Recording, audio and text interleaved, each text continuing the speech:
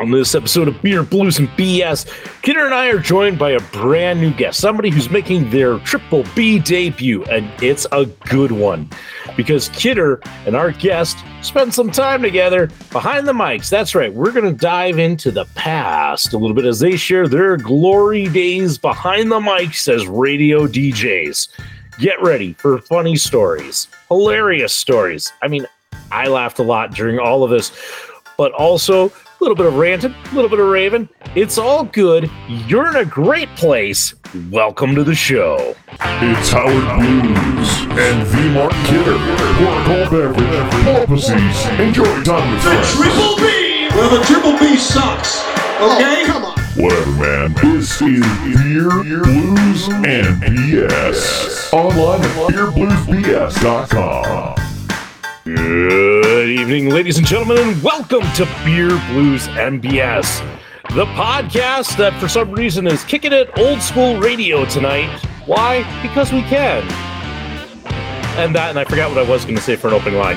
I am your host, the living embodiment of Charlie Brown, Howard Blues, here, as always, with my co-host, the man, the myth, the legend, the Mark Kidder. Kidder, how you doing tonight? Well, Howie Blues, I am fan-freaking-tastic. I am hopped up on caffeine. I am ready to go. I'd say it's been a week, but that's typically your line. And so whoa, holy crap, he's got the shirt. He's got the shirt on, folks, tonight. And, okay, so he says that it's been a week. I think tonight is going to be a night or a day or an afternoon or early morning, depending on where and when you are when you actually see or hear this train wreck. Howie Blues, how are you doing tonight? Kidder, I'm doing all right. Yes, it's been a week, and unfortunately, it's all stuff I can't talk about. I love that work stuff that, you just can't say anything about. Got to be zipped about it. So it cuts down on what I can banter about. But let me just say, yeah, I'm glad it's Friday. I'm glad the week is over, and I'm ready to have some fun tonight. That's good. Hopefully tonight is one of those shows, and of course, don't talk about it on the podcast because then the whole thing's going to get subpoenaed. Yep. Yes. So, Howie Blues, I have some news for you. Oh, lay it on me. It might even be breaking news. Well, let's get that graphic out.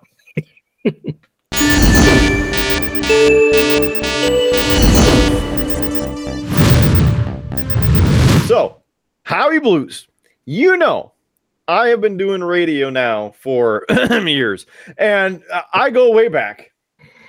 Started in the El Forco Grande, bringing it down across North Dakota, all over the place, and you know that my roots run deep. Made lots of, I can't even call them friends. I mean, basically, we're radio family. You know what I'm saying? Or perhaps it's all about family. You bring the Fast and the Furious into this, right? You're talking about family. Okay. So I put out a call. It was more of a text, but I put out the call to bring in one of my, and perhaps even yours, radio history lessons. And basically he's got his PhD by now because he was in radio long enough, and he's got a lot to say.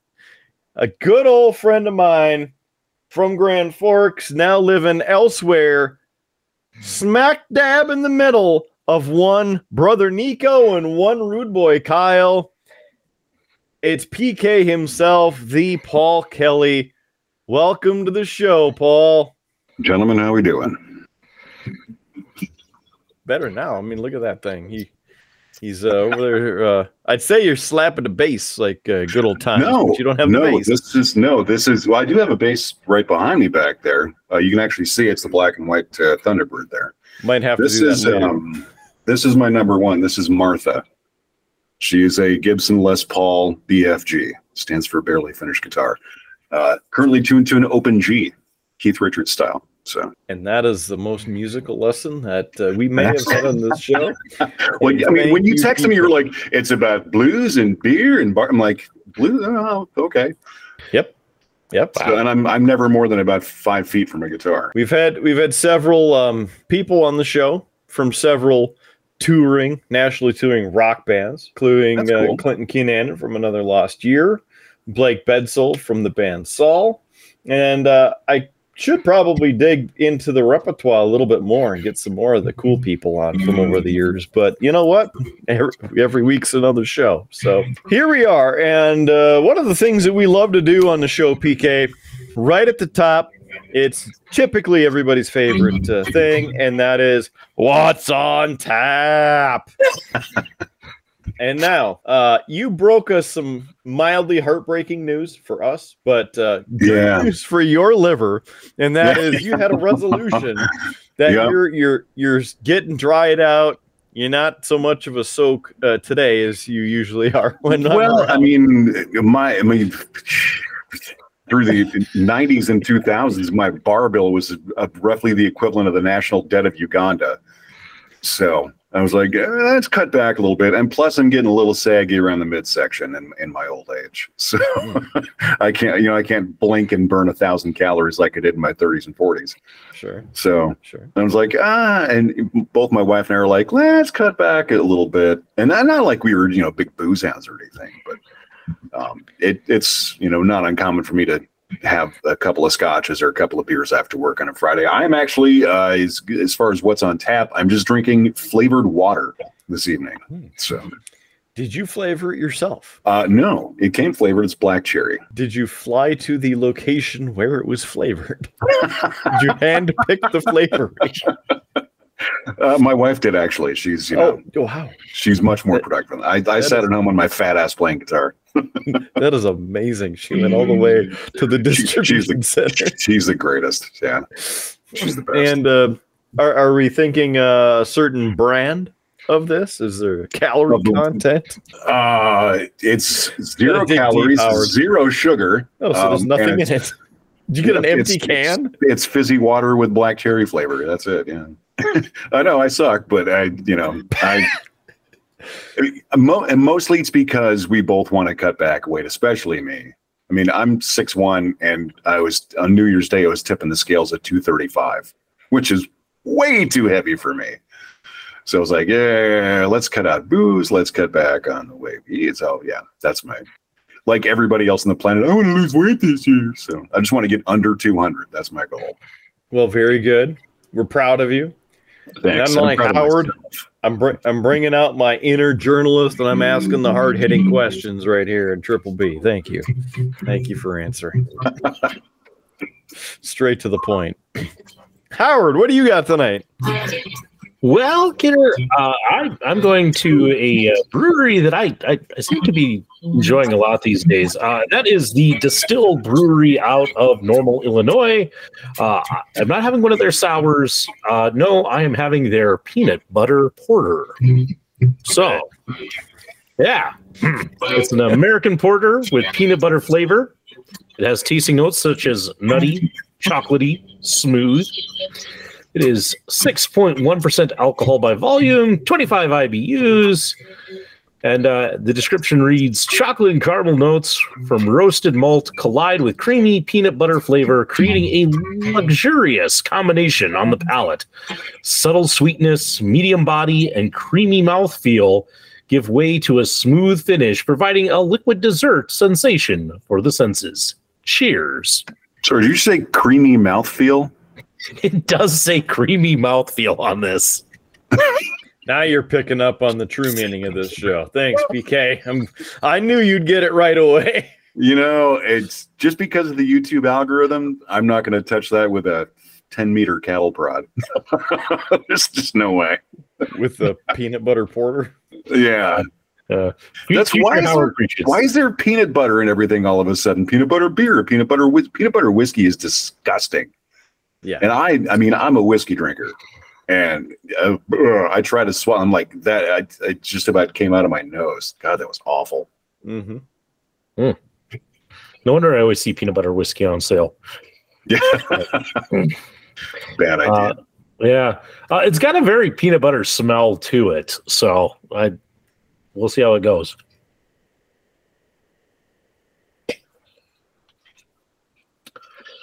It's surprisingly more bitter than I was expecting. So it's definitely got kind of a dark chocolatey feel or taste. I'm stuck on that word, mouthfeel. Yeah, you are. Yeah. I think it was because of that like hairy whopper that we talked about that one episode. It just mouthfeel and a hairy what whopper. The hell kind of podcast is this?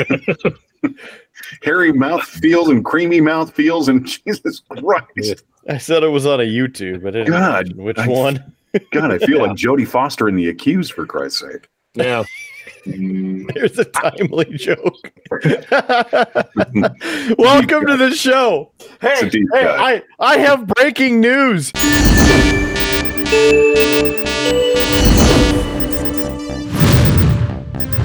Did you know the Skywalk at UND? They took it down. It's gone. Did you know? I did know that. Yeah, it's gone. No, it's gone. And more breaking news: Walsh Complex. That sumbitch is gone too. It's out here. What? Why? They took the whole thing's gone. They destroyed it. They took it down. They're building a new complex to fix their wrongs. Well, God forbid UND students have a warm place to walk. Let's take that skywalk down when it's 80 below 90. Well, did you know that McVeigh and West had already been taken down and reopened? Brand new residence halls, big glass fascias and everything. Wow, getting all kinds of high tech. I love that this is actually news to PK. It is. Well, I mean, I live in a different place now, and we get back to Grand Forks. Like my wife is from here. She lived in Grand Forks for 7 years, and that's when we actually met for the first time. So she has a really good sense of Grand Forks, but I was born and raised there for the most part. So when I hear like, hey, this part of UND is gone, I'm like, what? That is news. That's huge. So, I'm sorry. His face is just getting me right now because he took a big enough swig. And he got too much of a mouthfeel, I think. Is it too much creamy mouth for you, Howard? No, it seems to get. Does it look like it? It's kind of like worse the more I drink this. I was going to give it a better rating, but this is like a 1.5. If you relax your throat, it goes down easier. Well, and that's what I heard. And too much foam on top of that, or what? It's that is not great. Hey, we're like 5 minutes in and I broke PK. Like this is going great. No, I haven't broken me yet. Okay. Yeah. You haven't broken me yet. Good. We still have time. All right. Yeah. The union also. If I start snorting, then you broke me. Gitter, what are you having? Suppose I should get something to drink. Tonight I have, the Stone Cold Rocks Glass. And it is a bigger than average rocks glass. I have to say it's a bit girthy. That's more of a highball glass. It is what it is. And since we have PK on, he has some roots of the Ireland, correct? Yes, sir. I'm mostly Irish and Scandinavian. See, I remember something every once in a while. You do. I'm impressed. I had a chance to meet one of the reps from this brand, Glendalough, and we talked about it on the show several times. But this is a delicious Glendalough pot still Irish whiskey, 43% alcohol by volumes, and this is a 750. Now it is made at Glendalough Distillery in Wicklow, Ireland, and is a product of Ireland. On the front, you see Saint Kevin. And Saint Kevin, he sounds like the patron saint of like sweatpants. Yeah. Saint Todd and Saint Perry. Right. But we got Kevin. He's holding the Blackbird, and on the other hand, it's the different herbs and spices that are grown on the mountain. And the bourbon casks soften and sweeten the whiskey. And then they have the oak casks complement and balance it with the classic pot still spices. And this is one of my favorite blends from Glendalough. We got to try a bunch of them. The cool thing, if you notice on the bottom, there are numbers. So then you can go on the Glendalough website, type in the numbers, and actually see what trees they took down to make the casks that they put this in. Huh. It's pretty hardcore. They also have gin and a forager on staff. The forager's on staff, goes out, finds the different herbs on the mountainsides around the distillery, and that's what goes into the pots when they're making that blend of gin. Cool. All right. So I think that, Mark, I want to say, just looking at the spelling of that and knowing a bit about Gaelic, I think it's Glendalough, I think is the more correct pronunciation. Probably in Ireland, I would imagine. Yeah, Glendalough. But their rep kept saying that it's Glendalough because it's at the lock next to the Glenda.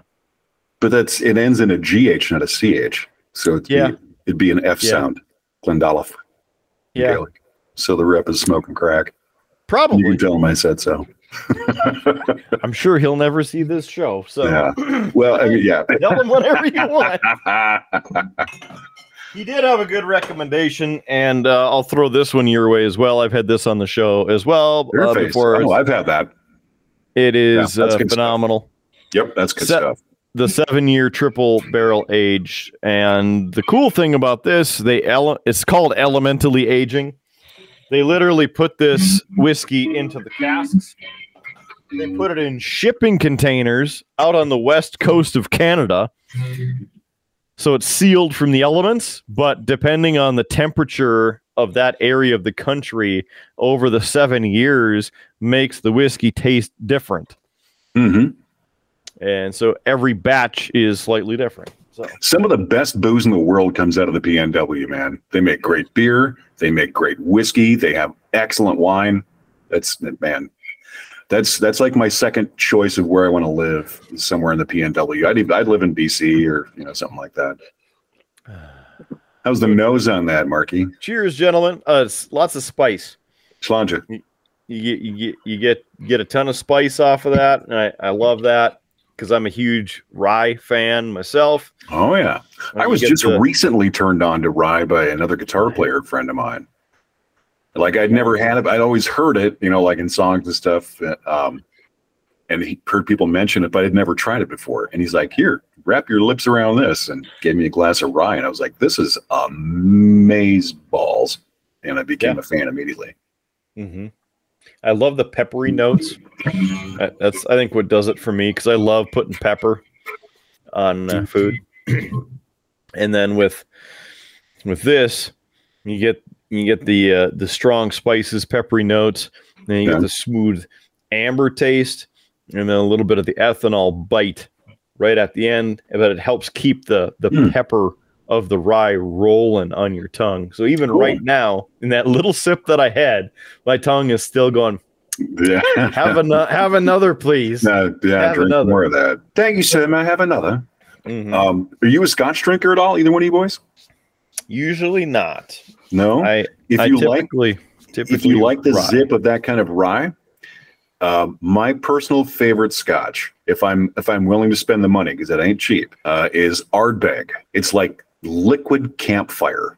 It's really, really peaty and smoky. Absolute favorite Scotch. My brother-in-law got me a bottle of Ardbeg for Christmas a couple of years ago, and I made it last for almost 4 months. It's like you don't want to don't put rocks in it. Serve it at room temp in the right glass and just sip. I don't want to get demonetized by YouTube. It's effing awesome. It's my absolute favorite Scotch. And God love my brother-in-law for getting it for me. He's like, "Oh, Paul likes Scotch. I'll get him this."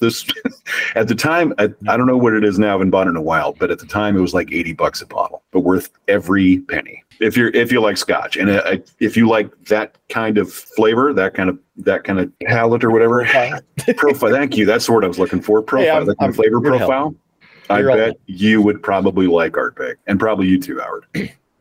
I mean, if you like a nice creamy mouth, you'll like this. So. Yeah. Well, I was going to say, Kidder, we need to ask the important question on this, which is, how does the mouth feel on that? Does it have a creamy mouth? It's got a bit of a bite on it. Yeah, it's a smoky mouth. It really gets you in the teeth. So, and then Mark, you know, I used to be a big Guinness drinker. Yes, I held the record at the Blue Moose, believe it or not, for fastest chug of a pint of Guinness. It was like just under 2 seconds. I beat the bartender. And you can ask Tyler, the head bartender at the Moose. He's like, ask him if PK is the record holder, and he'll say yes. I actually started drinking Old Style because it's like $7 a 6-pack for a 6-pack of Pounders, and it's like good cheap beer. And also, I'm a Cubs fan, so I'm kind of required to drink Old Style. But that's my weapon of choice for beer now too. I mean, I still like Guinness, obviously. I'm going to have to go out and find some of that, because if you look in the old Triple B fridge, you're empty, man. Yeah, cool. I mean, I have 5 bottles of whiskey, so I'm set. Yeah, you're pretty much stocked up on the good stuff, but it's the rest of it is not there. Now, if Brother Nico was on the show, he really loves those peaty, mossy, real heavy with the smoke scotches. And I can't. I've had a couple of them that are real peaty, and you get the out of it. And sometimes for me, the excess smoke taste kills it. And so I like the spice from the flavorings versus the smoke. But fair enough. Everyone's kind of an acquired taste. I'll try it. I'll crack a bottle of scotch. My wife, not a scotch drinker, and I'll crack even if it's just like mid-range stuff, like sort of my go-to if I don't want to spend $100 on a bottle of booze. I'll get like Johnny Walker Black, and as soon as I crack the bottle, she's like, "What's that smell?" That's scotch, honey. She's like, "That's gross." She won't she won't even kiss me after I've had a glass of scotch. Oh. Jeez. Not for a while anyway. And I used to also, I quit smoking too. I used to smoke a couple of years ago. Thank you. Good job. Thanks. Proud of you for that, man. Thank you. So now she has no excuse to, if I want to go in for a kiss, you can't be like, "You smell like smoke." So, what I noticed, because we're all in the voice business, what I've noticed after I quit smoking, you think that smoking gives you kind of that rumble.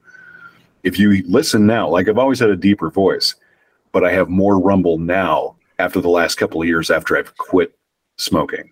Yeah. I have much more resonance and clears out. Yeah. And singing wise too, I have way more lung power if I'm singing. And so cannot recommend enough quitting smoking if you're a smoker. Love it. Love to hear that. Random side note, you are talking about smoking, but you may remember him. One of my current coworkers on 96.5 The Walleye is Bromo. Spending some time up at one of the Minot stations and all over the country. But of course, you remember him, and he wanted me to say hello to you because I name dropped that you were going to be on the show tonight. Tell him I said hi back, and I hope he's doing well. He's got his little cigar and he's a little stogie and still kind of just hanging on to it. But he's on right before me. 9-2, and then I take over and write the ratings ship.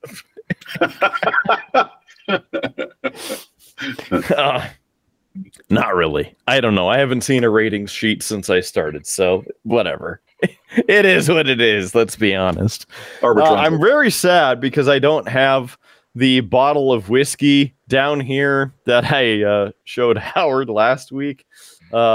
But it's a Captain's Table Star Trek whiskey out of the first batch, and the bottle was $300 and some dollars. Man, whoever decided to start putting Star Trek logos on booze is now a multi-gazillionaire. One of my buddies in Grand Forks brought back from remember the old Star Trek experience in Vegas? Yes.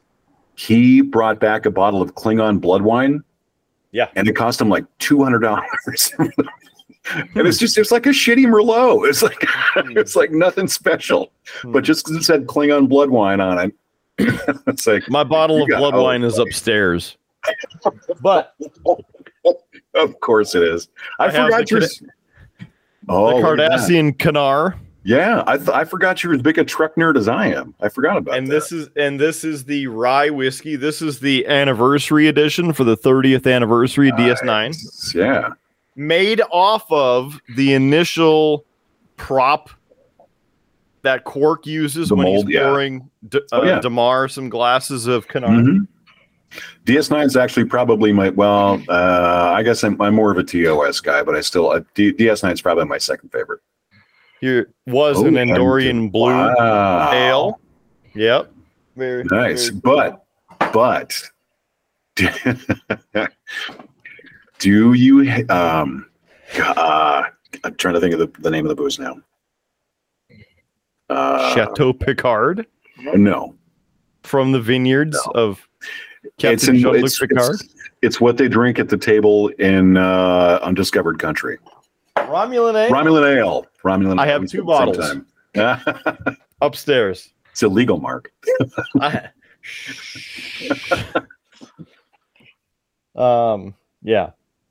But I have Ricin wine, from Riza. Mm-hmm.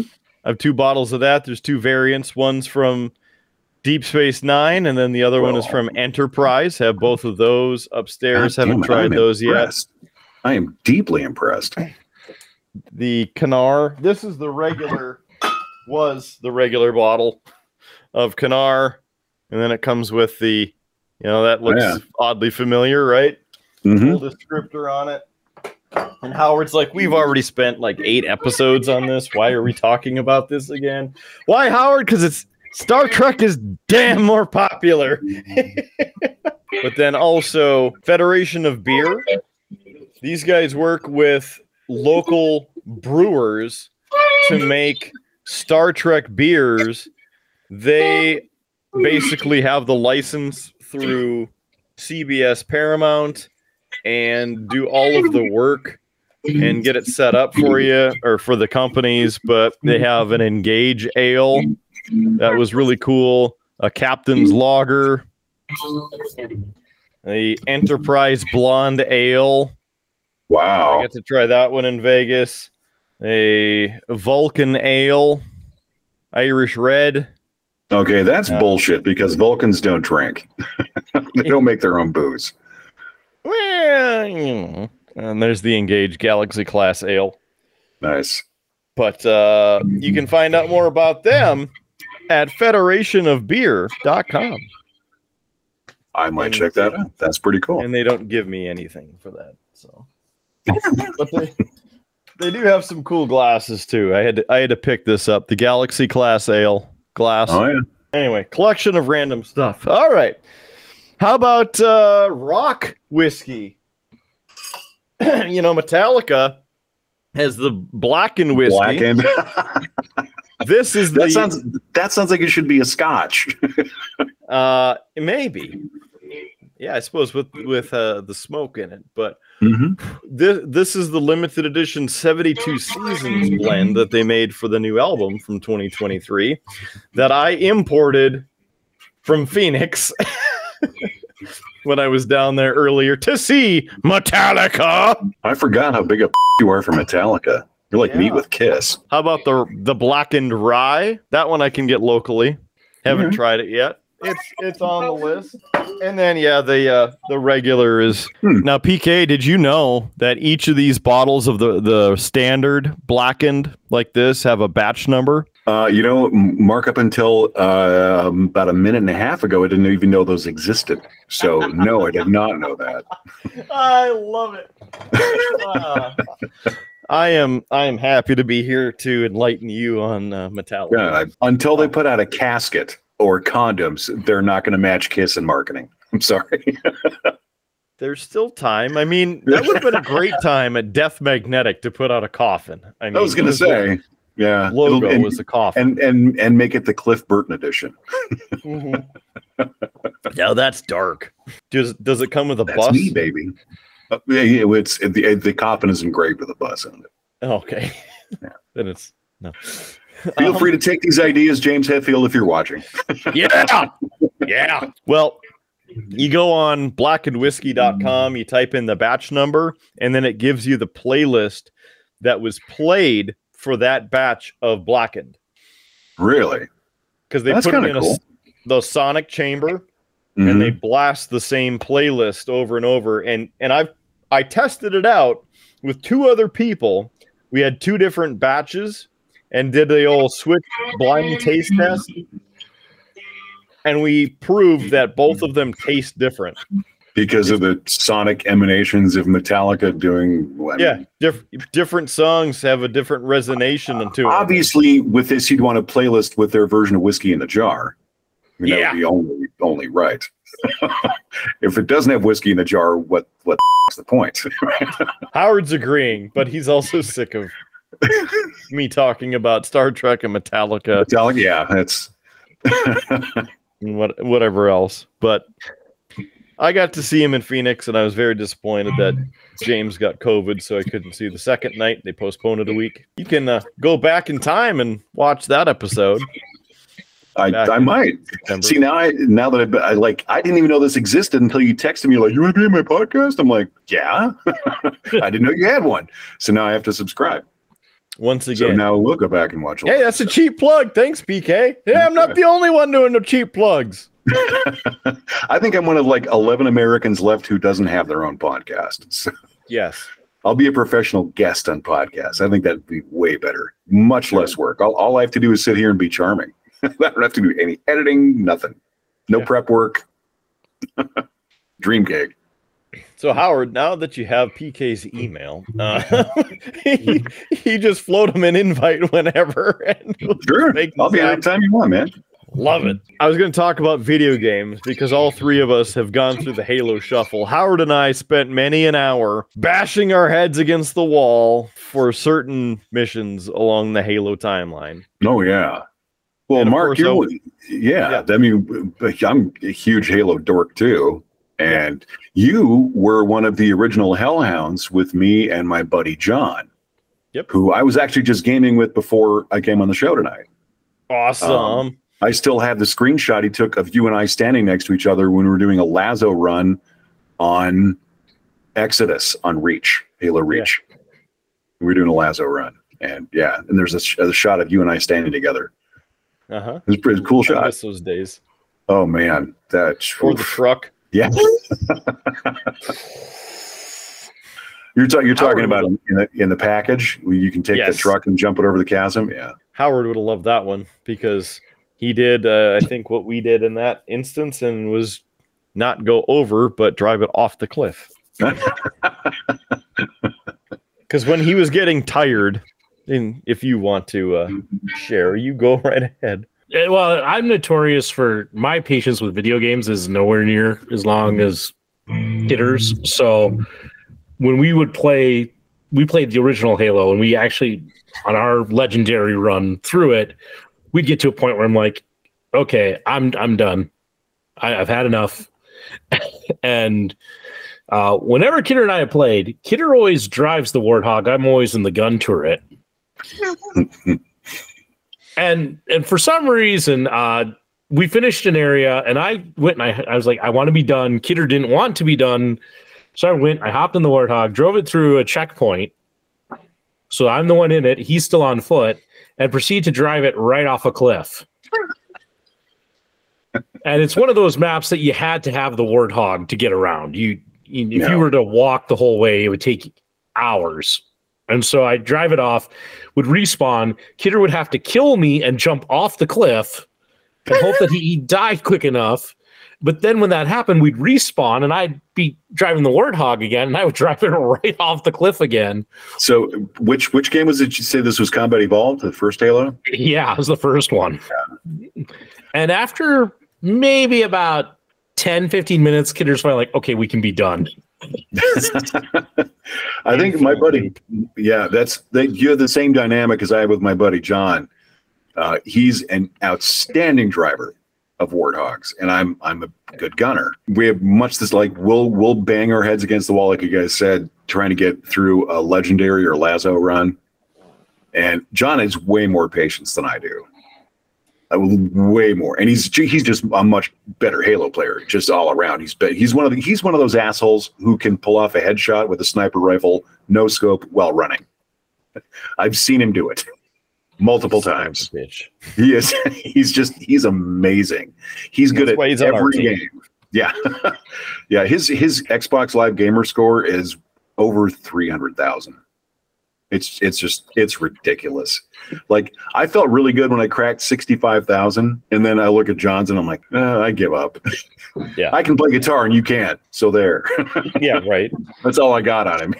It does pay off every now and then that I get bored, because on that same run it's the first time you go up in the Covenant ship, and it's been so long I don't remember the name of levels and such, but you go up. Truth and Reconciliation. Yeah, and you spawn in that room, and you don't get to leave that room until you clear it. And Kidder and I spent 3 hours trying to get out of that room. Just the two of us. Oh, on Legendary, yeah. That's Truth and Reconciliation and Legendary is the only tougher level on Legendary on that game is the library. The library is that level is made specifically to punish people. Yeah. And so we were going in 3 hours of it, and I finally got bored and just happened to run. So here's a fun tip if anybody's trying to do it. I ran past some grunts, like a door opened. I ran past, and it's not in the door you're supposed to go in. And so it only goes so far, and then it's a dead end because it's just a spot for the grunts to spawn. Point, yeah. Yeah. And so I ran in there just being stupid because I'm so sick of this. And Kidder dies and he respawns, and we realized that it's far enough away that if you're in the far end, you could respawn. And so one of us just camped out there, and the other one would basically do suicide missions and run out, grab a grenade, try and chuck it on the elite and blow up and then respawn. And that's the only way we passed it, was thanks to me goofing off. Well, I mean, the ultimate test of fitness for a Halo player, of course, is Halo 2 on Legendary. I mean, like, just poking your head around a corner in Halo 2 will get your head blown off. On Legendary, like, that game is so unbalanced. Like, I can do heroic on Halo 2 all day long, and that's my default setting. Legendary, the step up from heroic to Legendary on 2 is ridiculous. It's just, it's, for me, it's borderline unplayable. That's hard. But I see when you're driving the tank. Yeah, and your tank gets two-shotted. Like, it's a tank. What the crap? Or say it with me, Jackal snipers. Asshole snipers. Yep. Well, now that I'm having PTSD flashbacks, it was a war that I never fought in life, but I fought it in the digital realm. PK and I, we go way back. 2007, 6. Yeah, I'd say about 2007. When you got to KJ, when you got to Clear Channel Grand Forks, I mean, you were just a pup. Yep. Like, you still had your mother's milk on your breath. A little bit. I was new. Yeah, I was not quite the grizzled warhorse I am now, but I was approaching that because I was doing 3 shows a day. Yeah. And programming and prod and every other goddamn thing. And then you were getting worse, and then I got there and joined you. And was doing all the web stuff. Yeah. Well, I mean, everybody wore 27 hats because, God forbid, Clear Channel pay another person to do a job. It's true. Cheap Channel. The evil empire. Well, now they're a different cluster, which you can find our show on at iHeartRadio. Please subscribe. That's for those of you listening at home. That's code for Mark telling me don't say anything more bad about our media. I don't work for him anymore. It's not my problem. In fact, I left before they officially changed their name. That's about when I left too. I finally had enough in 2015. That was 22 years, 22 and a half in the biz. And I was like, radio's something you do because you love, not because it pays well. Mm-hmm. and I was tired of starving to death. So, Yeah. but I mean, So- there are a lot of experiences I had in radio I wouldn't trade for anything. I got to hang out with the Black Crows and party for a weekend with the Black Crows. Like, I mean, that was I'm assuming I had fun. I'm pretty sure I had a good time. I love that. That's where I want to go next, because you and I met a few years ago already, and obviously you had a few years before that of doing a variety of things in radio, and I would love whatever you're willing to share here. Let's take a trip down PK memory lane, and when you were a young radio lad, not when I was a pup jock, a segue from an outro, and yeah, man. So I got into radio really totally by accident. Like, I always wanted to be in radio. When I was a little kid, what I used to do as a little guy is a lot of, like, anybody under the age of 30 listening to this, you probably know what I'm talking about. I had a mini cassette recorder, and I would record songs off the radio, and I would leave space in between the songs so I could talk between them and record myself. Yep. You know who else used to do that? Your buddy, Rock and Rick. Ah, yes. Rock and Confetti. We were like, you too? We both used to do that. We're so old. I know. And I got into radio. I was still in the military. I was still in the Air Force, and I got stationed at my home base. I got stationed in Grand Forks to finish out my tour. I was at a bar with some friends. We were playing air hockey, and I was commentating the game. Like I was calling the game, like play-by-play, just as a gag. And this guy comes up to me out of the blue, never seen before in my life. He goes, "You have a great voice." And thanks. He goes, "Do you ever think about being in radio?" I'm like, "Only every day since I was like 7." So I did a very short stint at the old KZLT when it was still K-Light, and Scott Hennon was in charge. Had a disagreement with Scott Hennon and left. And that day, I walked into the offices of KJ before it was bundled up with XL and 96. And I walked in and said to the receptionist, I'm like, "Is your PD around, your program director around?" She's like, "Yeah, he's on the air right now, but you can go on back." I mean, that tells you how long ago this was. She's like, "Sure, he's on the air, but go ahead in the studio." And your friend and mine, Brian Lee Rivers, was on the air. And I said, "You looking for any part-time jocks?" And he goes, "Maybe. You got a decent voice." He goes, "You know anything about radio?" And I'm like, I know that I want to do it. He goes, "Well, do you know your rock?" And I said, "Yeah, I feel like I know pretty well." And he said, "Who's a guitarist for Bad Company?" And I said, "Mick Ralphs. We had the same birthday." He's like, "Okay, you start Saturday." This was on like a Tuesday. So I was completely green. I mean, green as grass. I knew nothing.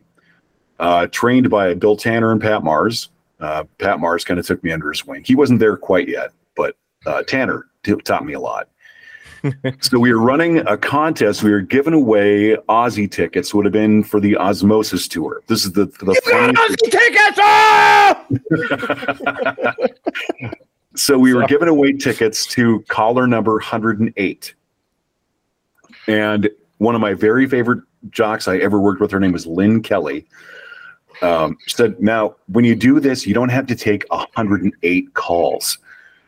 You can be like, higher caller 1, higher call, just to get through. So you have time to edit the call and air it before the song's over." I'm like, "Okay." So, and this is the middle of the night, and this is an overnight Saturday into Sunday morning. So I'm like, click higher caller 1, click higher caller 5, click higher caller 12, click. And somebody stopped and goes, they said, "I'm caller 12. And I said, "Yeah." And they said, "Your mic's on."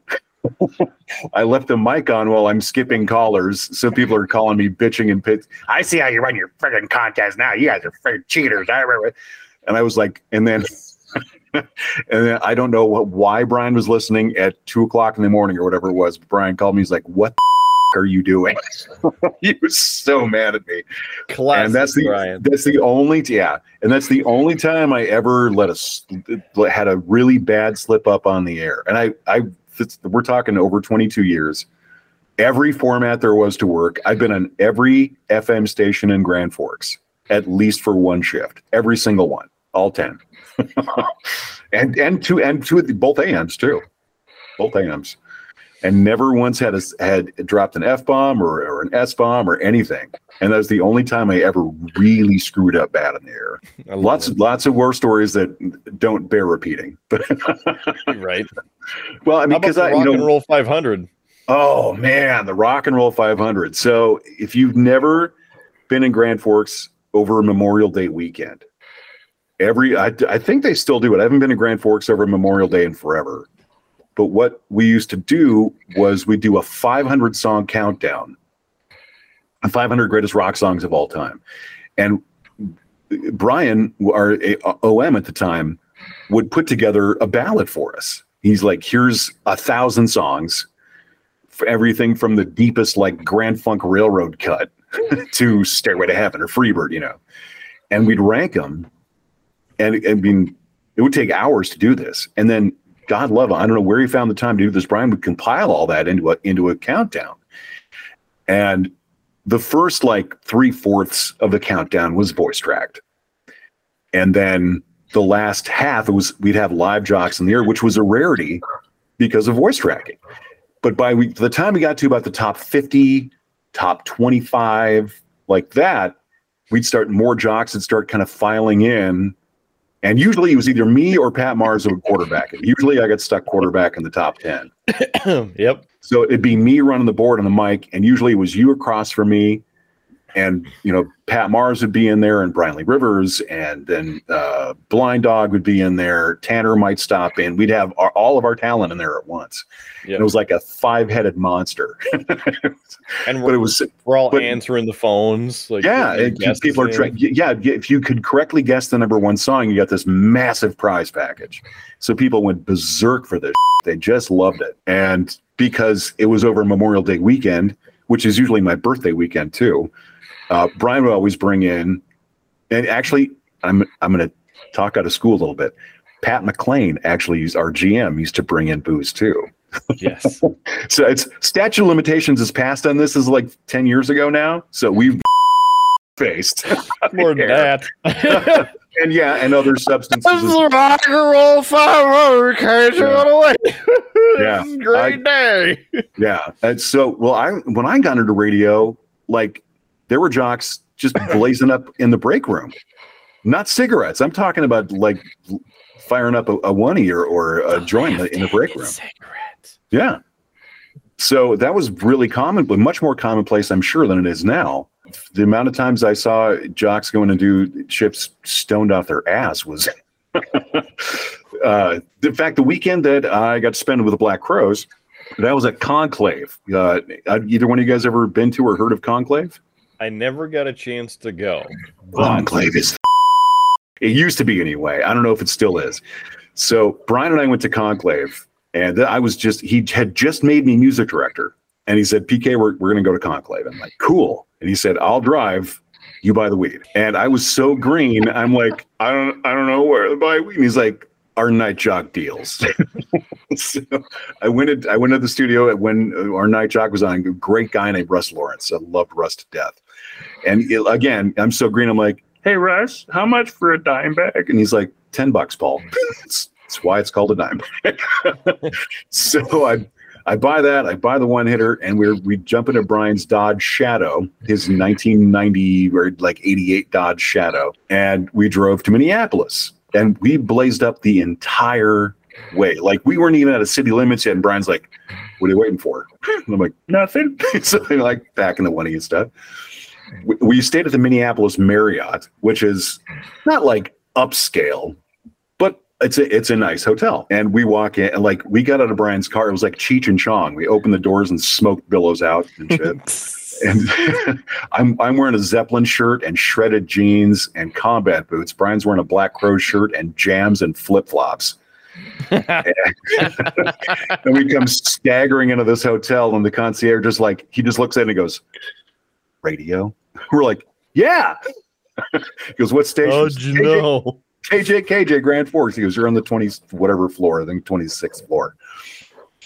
And so we get in the elevator, and it stops and the doors open, and this guy gets on. I thought a bum got into the, like, not that we weren't, we're dressed to the nines, but this guy, like, he had like scraggly, greasy hair and a scraggly beard, and his clothes were dirty, and he smelled bad. And Brian and I looked at each other, and it was silent the whole way up. And he stopped on 24, and he turns around and he goes, "You guys getting off here?" And we're like, "No, we're one more up." And we realized that was Chris Robinson from the Black Crowes. We're like, "Oh, we thought you were a bum," and we ended up so we're going to our hotel room, and there's a guy standing by our door, and he waves me, "Hey, Brian." And Brian's like, "Hey, Dick, how are you?"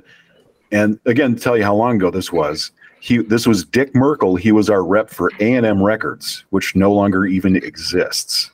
There is no more A&M Records. But he had a duffel bag with him. And he's like, "I just want to play you guys a couple of songs. We'll hang out for a little bit."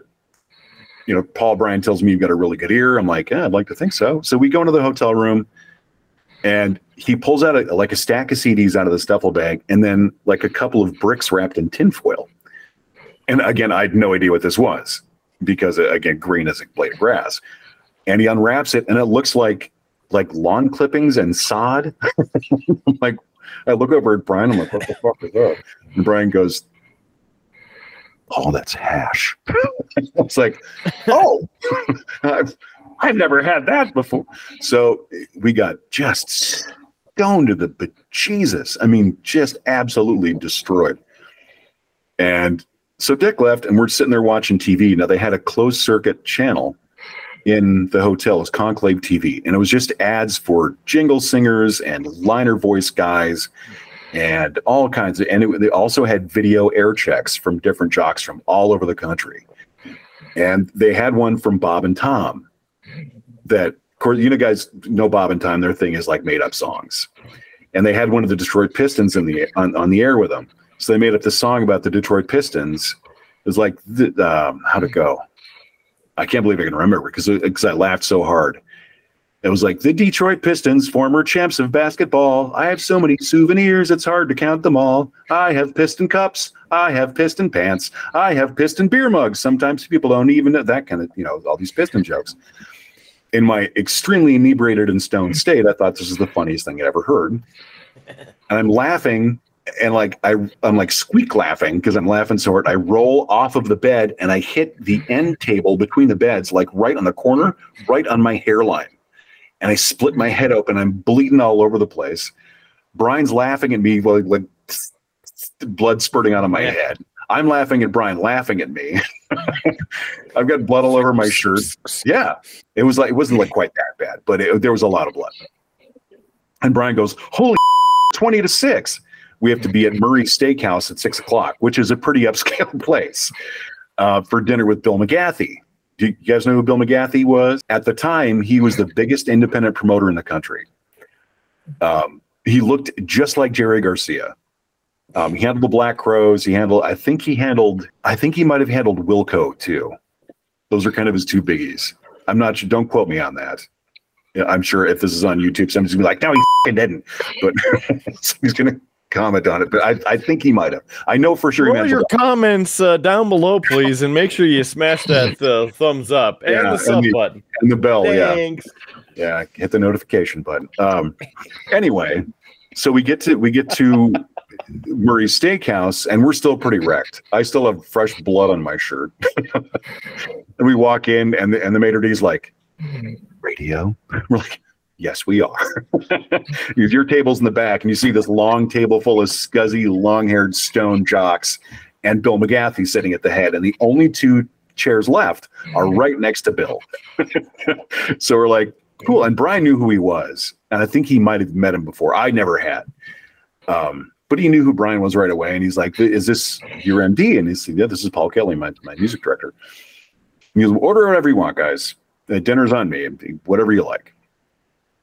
So we sit down, and Brian orders not one, but two lobster tails. And I order like a 24-ounce butterfly filet mignon. It's like this massive, like half a cow. And we just inhale our food. And And Bill's like, you guys are going to see, I can't remember what park the Black Crowes were playing their show in. It might have been Loring. I'm not sure. I can't remember. This is 30 years ago. Because you guys are going to the Black Crowes after dinner. Right? I'm like, well, yeah, of course. We're going to the Black Crowes. And he says, well, here, let me give you a couple of backstage passes.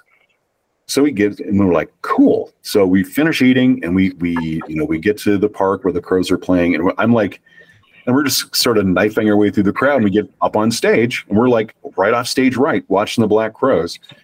And they finish, they come out for their encore and they play Happy by the Stones, which one of my favorites, and sung on by the Stones. When the Stones do it, Keith Richards sings it. So when the Crowes did it, Rich Robinson sang it instead of Chris.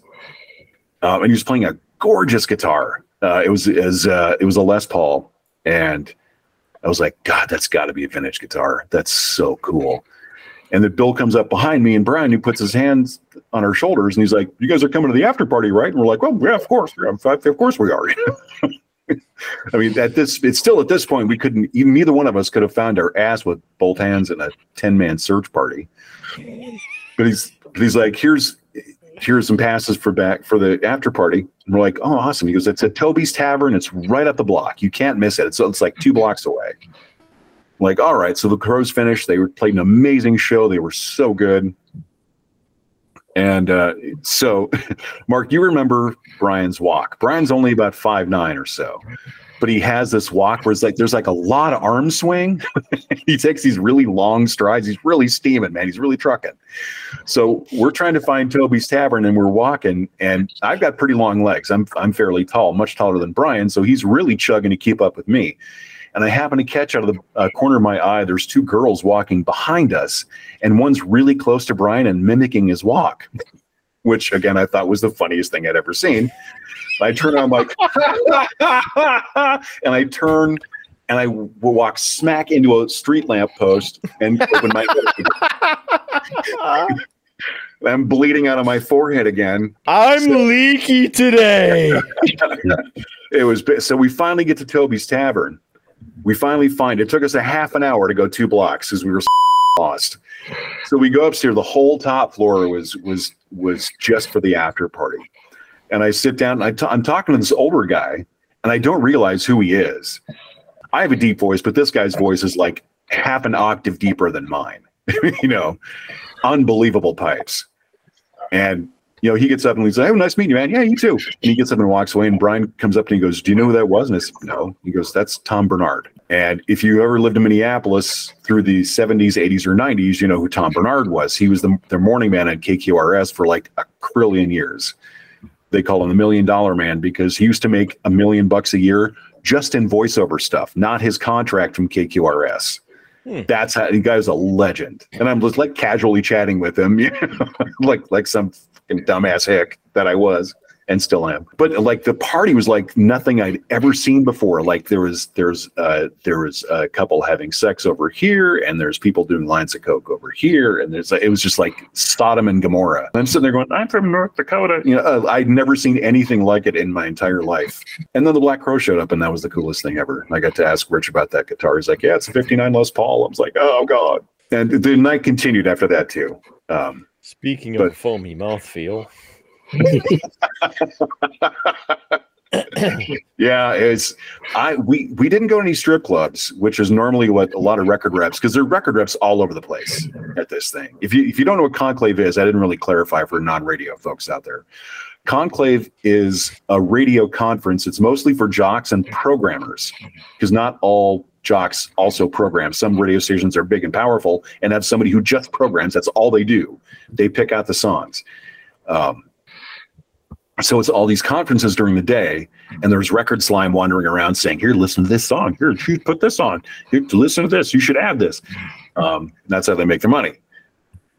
but a lot of times, like half of it is just conferences were like, how do we get our weekend numbers up? And like there's like 100 jocks in there, programmers, and everybody's hungover and tired and miserable and just can't wait to go back to their hotel room and sleep for a couple hours, because as soon as you step out of your hotel room, there'll be somebody from Atlantic Records or somebody from A&M or whatever, Virgin Record, whatever, to take you out and get you shit-faced and take you to a strip bar and, that kind of stuff. So it's basically an excuse to party for 3 days and maybe go to a seminar or two. Conclave that's probably the wildest radio story I have. And people always ask me, you were in radio, but you must have met a lot of people. I'm like, yeah, I did. My highlight for meeting a celebrity, though, Ace Frehley. I got to meet Ace Frehley, who's why I have a guitar in my hands today. So yeah, I was going to say he's one of your musical heroes. My holy triumvirate of bands is like Zeppelin, Kiss, and Rush. So, and Kiss was the first band I ever obsessed over as a little guy. And Ace Frehley here's how big a Kiss fan I was and still am. When I was little, I used to make my mom set an extra place at the dinner table just in case Ace Frehley might show up for dinner. And God love her, she did it. No questions asked. She's like, well, he might. Here's a plate for Ace. I love it. I've talked a lot, so that's good. This is because normally it's us yammering away, and well, I mean, I haven't been in a mic in a long time, so this is like Candyland for me. I keep trying to leave, but they keep pulling me back in. Well, my job now, they like all the upper management knows that I used to be in radio. So they're like, so Paul, would you mind, like, do you still have like a microphone and headphones and stuff? I'm like, yeah, I do. And they're like, what if you like once a month voiced over our departmental update video or like some training videos? I'm like, well, I charge $500 a page. They're like, no, you're going to do it for free. Okay, fine, whatever. If I have to. Yeah. So that's once a month I get to sit down with a microphone and I get to write my own copy, which is nice. So, and it's just a way to get behind the mic again because I miss it. I miss being behind the mic. I don't miss the other that goes along with being in radio. I think I was telling you guys before we started, like if my wife and I go back up to Grand Forks every once in a while, there's still people who recognize me. I haven't been on the air there in 10 years. And people will come up to us and she'll be like, who's that? And I'm like, I don't know. Because they'll come up to me like, hey, Paul, hey, PK, what's up, man? Hey, man. I have no idea who you are. And they act like we've been friends for years. And it's flattering, but it's also embarrassing because you guys both know, if you do a bunch of remotes, you meet tons and tons and tons of people, and it's impossible to remember everybody. It's physically, unless you have an eidetic memory, you're never going to remember everybody you meet, unless they somehow stand out in some amazing way. So we had that a lot down here because after I moved from Grand Forks to Bismarck and then shot the radio station to #1 per capita in the country for 2 years for my time slot for my genre, active rock. Thank you very much. Well done, kicking ass, taking names. Good for you. That's well done. Good for you. Oh. It was very surprising, to be honest with you, because I'm not surprised a bit. I didn't think the ratings could go that high. Apparently they do. And then they're like, did you know that you beat every other radio station of active rock in the country? And I'm like, no. But we had a lot of bands coming through at the time, and I got to meet a lot of them, got to know them. They'd come back a few times. I get to hang out with them. And Howard would usually, if he was available, be my +1. And, I mean, we didn't need tickets. We just got in. We had our credentials, right? So I made him credentials because he is Howard Blues. And he'd come along and we would have a good time at the old rock show. He'd take pictures and I would schmooze with people, schmooze with the bands, get a beer, ask him if he wanted something. And it was usually like, eh. But then people, hey, Kidder, what's going on, dude? I'm like, hey, Hey, classic, right? Hey, man, how's it going? And they'd be like, oh, I love you, random citizen. And I'm like, well, that's Howard Blues. And they'd be like, when are you on? And he's like, I'm working on it. One of my favorites is like if I was doing a remote somewhere, especially if I was like a two-headed remote, like if I was with you or Trevor or D or Rick or whoever, somebody come up to me and go, which one are you? Like we're the Beatles or something. Yeah. But and you can ask Rick, and I would be like, I'm rocking Rick. Is your daughter 18? Just then you get your name tag, right? Oh yeah, we're wearing a giant name tag on a lanyard. It's got my name, it's got my title, and which one are you? I'm rocking Rick. He was usually Silent Howard. Yeah, half the time the place was so loud because there's a band playing or there's a bunch of people, and Howard with sound and hearing things, it doesn't always come through, and so people are like, oh, and he's like, and they're like, who is this guy? And I'm like, oh, it's Howard. When's he on? Well, you don't know when Howard's on? What do you mean you don't know when Howard's on? Like, he's got a name tag, like just completely just smoking him. But one of the best ones was, I was going to say, Kidder, there's a technical answer to when I was on, and it was before you. Oh, yes. Yes. Because I was in his opener for a bit. We had for a little bit, the open to his show had a ring announcer doing the ladies and gentlemen now making his way to the ring, Killer Mark Kidder. And it was me. So I was technically on the radio slightly before Kidder. Oh, kind of like a Michael Buffer thing. I get it. Okay, cool. Yeah. That's a good gig. Like guys that do that professionally, voiceover artists, those guys make bank. I made excessive, over the top, very convoluted. Mark didn't pay you for that? Kidder, you prick. You didn't. He got a beer.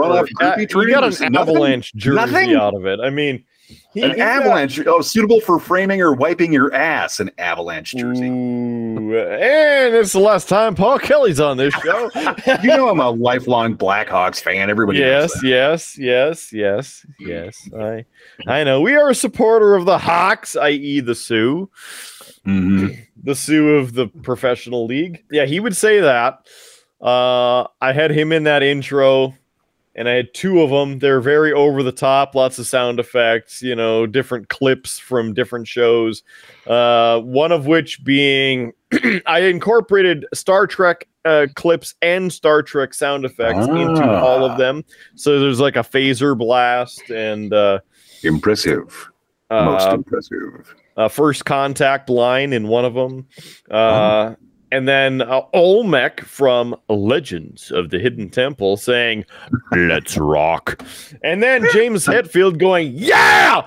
So, I mean, it was all in there.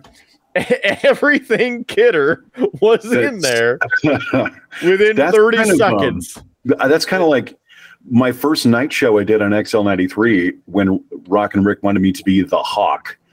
And I called it the Freak Show. And he said, whatever, carte blanche, whatever you want to do is fine. I need you to be my flamethrower. I'm like, are you sure? He's like, I'm sure. I'm like, I don't relate well to a top 40 audience. I'm a rock guy. He's like, I know. That's what I want. Like, all right. So I used an old a song by the rapper Houdini, WHODINI, Houdini, called The Freaks Come Out at Night. And I used that as my bed. And I had the raciest liners. There was one, it was an African-American woman saying, somebody getting a salad tossed tonight. It's a Freak Show with the Hawk on XL93.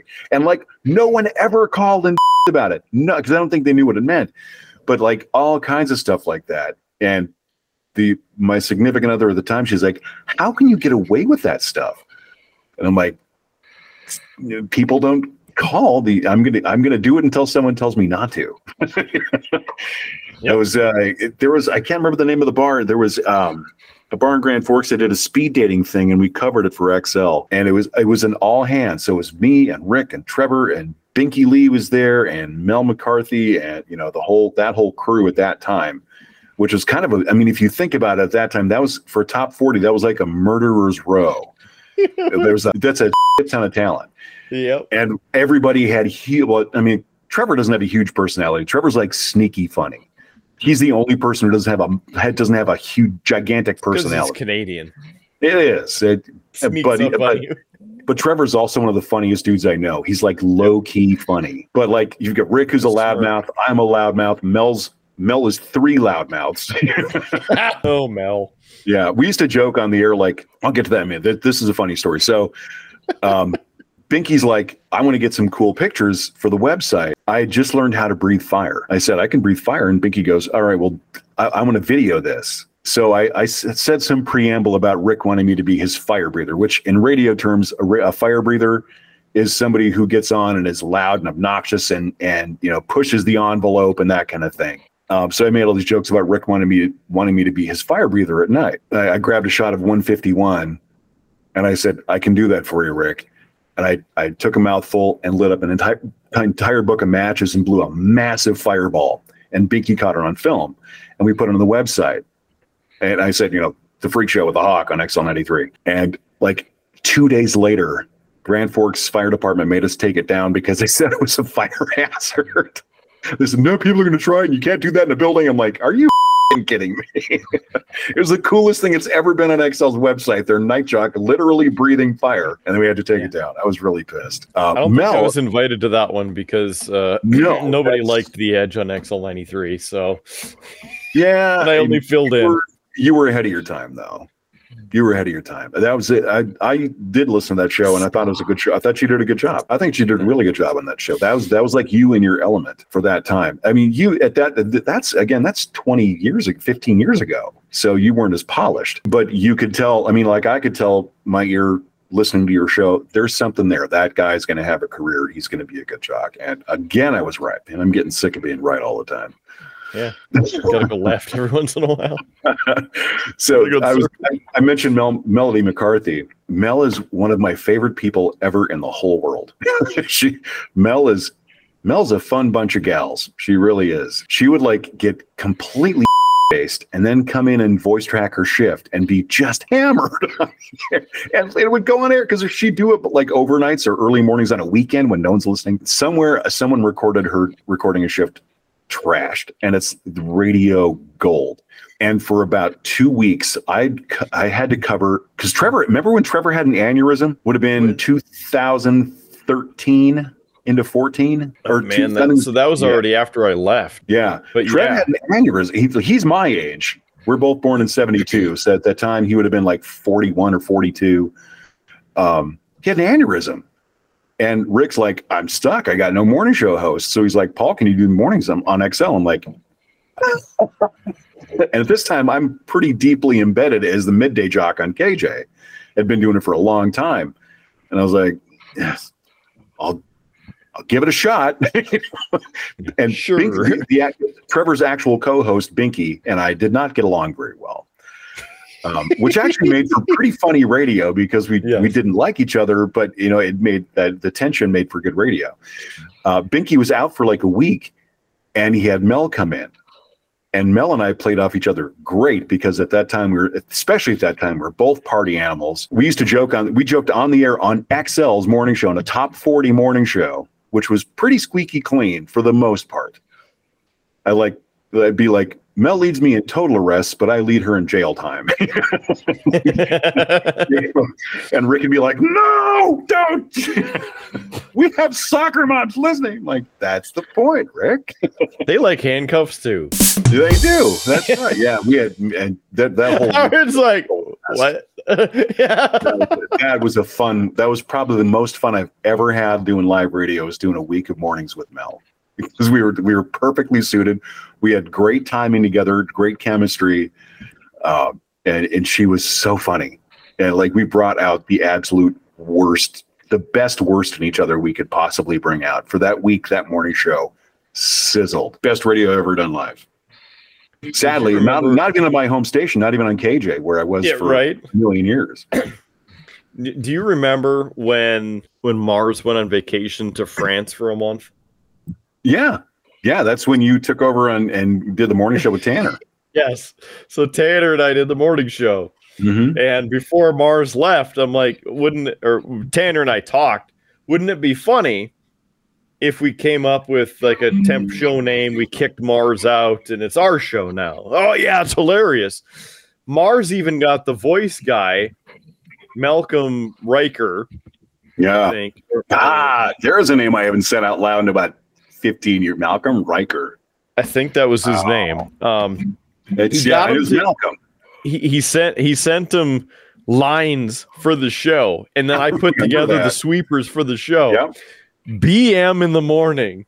Yep. It's like it's not a bowel movement. It's like a booty mama. Stuff like this.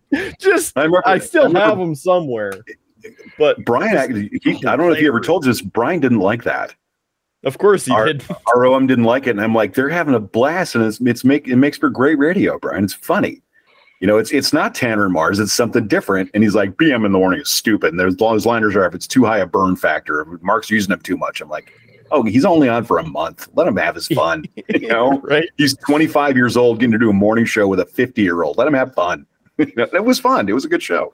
Every once in a while, Tanner and I'll talk through like Facebook or Messenger or comments on each other's posts.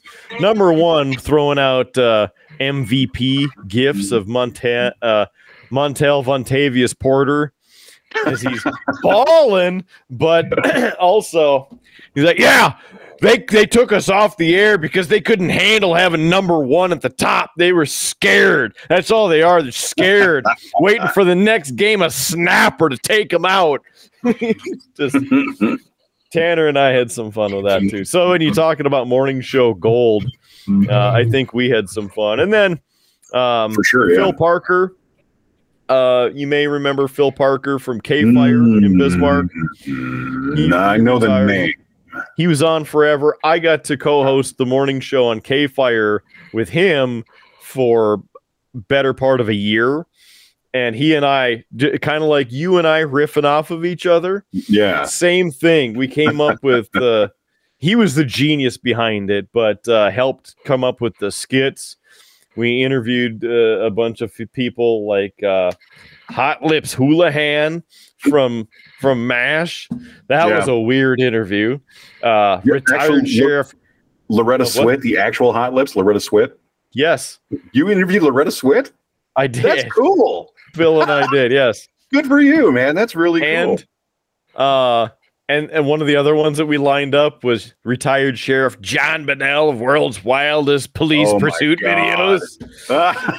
So Phil and I are like, we're going to create our own 24-hour network of police chases. We're going to play them 24 hours a day. That's all it is. And then when one's live, we're cutting in live. We're taking that so live.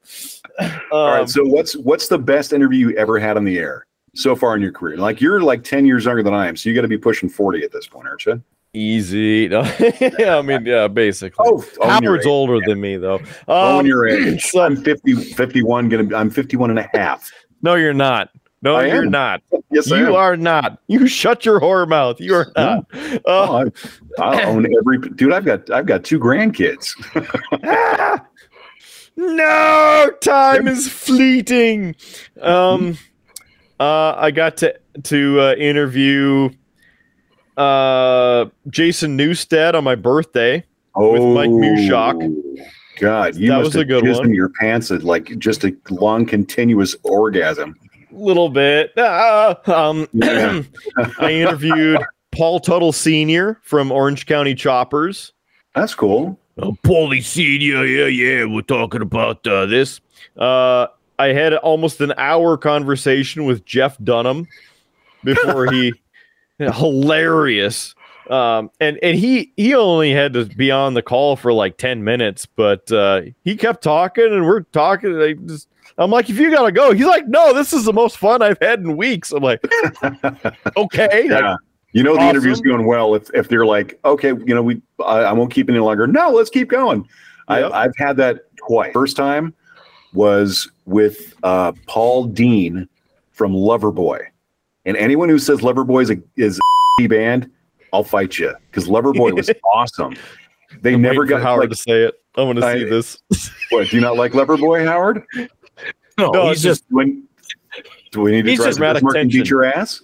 No. Oh, okay. No, I want to see it. Like everyone makes fun of Loverboy because of Mike Reno, and he's got that high squeaky voice and stuff. Paul Dean is a great guitar player, and he was a fantastic interview.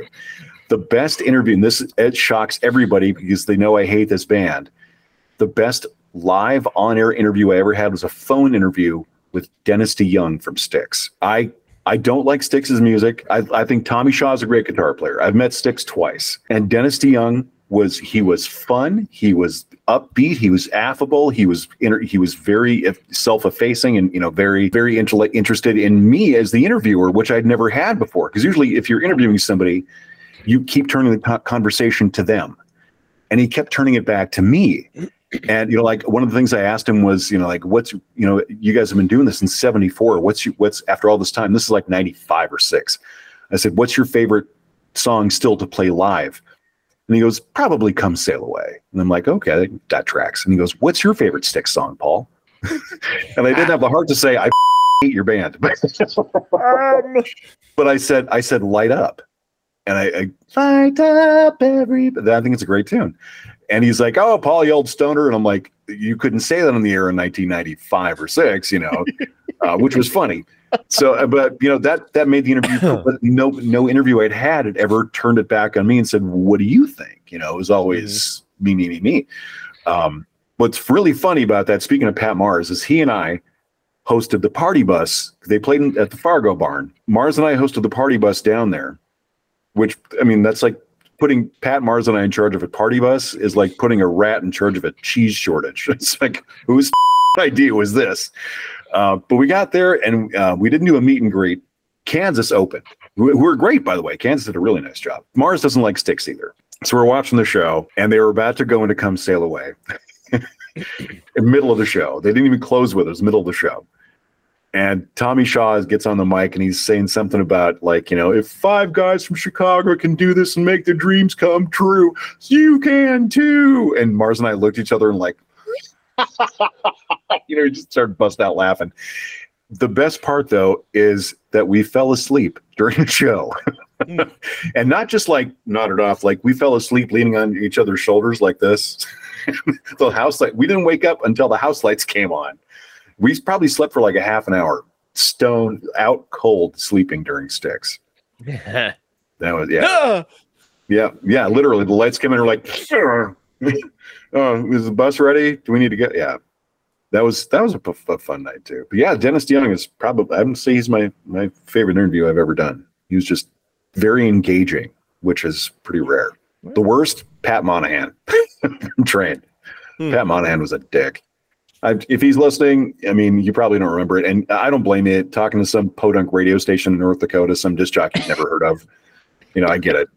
But he was a tough interview. I couldn't get anything out of him. So quick pause for vocal lubrication. Howard, for the record, I'm throwing some blackened in my glass because I'm thirsty, and we need a little blackened. Yeah, on the show. I'm gonna go get a refreshment myself. I'll be back in a moment. EK joining us. Oh, thank you, man. I still have a swig of whatever's left in this mug, so. I appreciate you, Mark. Yeah, probably. Howard, you got something? You're brisk? No, actually, I have another brew here. You say that like I don't usually have 2 beers on the show, but like 40%. You got to have something so we can do everybody's second favorite segment of the show. What's on tap? Round 2. Drink. And I'm hoping it's better than this. This was terrible. I wish I could have got more in talking so I had less excuse or better excuse to not drink this. I might feel the same about this, Kidder, because I'm going to the Hop Valley Brewing Company for their Bubble Stash IPA. A drink that you would probably hate. What do we got here? For a description, our stash of Mosaic Cryo hops bring a blend of fruity, tropical flavors and a touch of resin to this new age IPA. Folks, you shouldn't drink resin. Anyway, you won't want to pass this one. I might. We'll see. It is 6.2% alcohol by volume, 45 IBUs. Cryo hops is a registered trademark of Yamaka Chief Hops, Inc., used with permission. Make sure we get all the legalese out as we go. Yep, very hoppy. Very hoppy.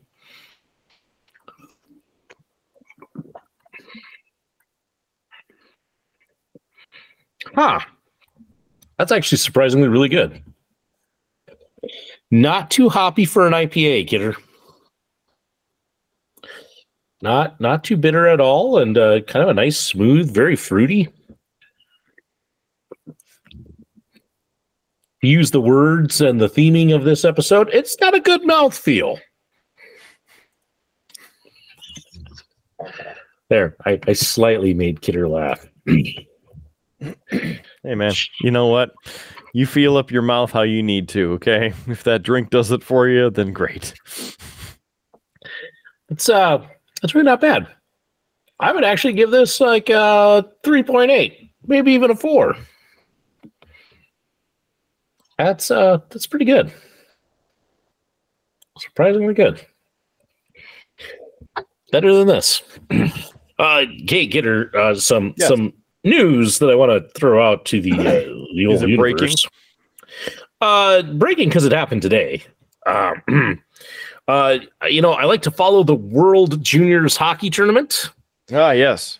And we had the finals today. The bronze medal game saw Czech beat Finland 8-5. Ouch. Yeah, that's a tough one. But more importantly, Kidder, the gold medal game, the United States versus Sweden. Ooh. With a final score of 6-2. Your gold medal team for 20. I don't know if they do it by 2023 or 2024, but 2023, 2024. The United States of America. We brought home the gold, buddy. USA, USA, USA, USA.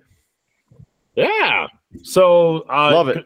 Congratulations to the World Juniors team bringing home the gold. Also, I did see our Fighting Sioux came out victorious tonight over Alaska. Can't remember if the score. I think the score was 4-2 or 6-2. But that was a while ago, and I've been drinking. So I think it was 6-4, and it might have been against the Air Force.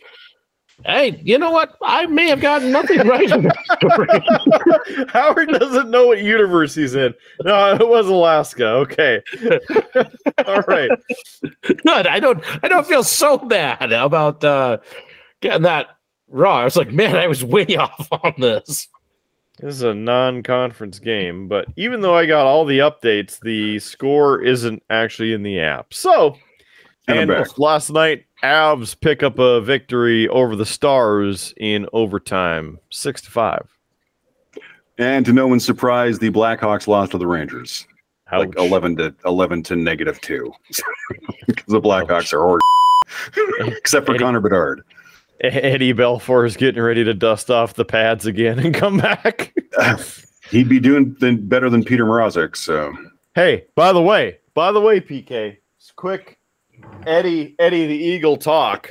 Did you know? I did not know that. Is that his booze? So, this is his blend of whiskey, and this specific blend is the special edition straight rye whiskey. You notice that it's green and white for a certain reason, and that would be because he went the Fighting Sioux edition. Goddamn right. With the Fighting Sioux Ralph Engelstad Arena coin in the top, hockey puck style cork on it. It's the Spirit of Champions. It's very delicious, as you can see, because it's empty.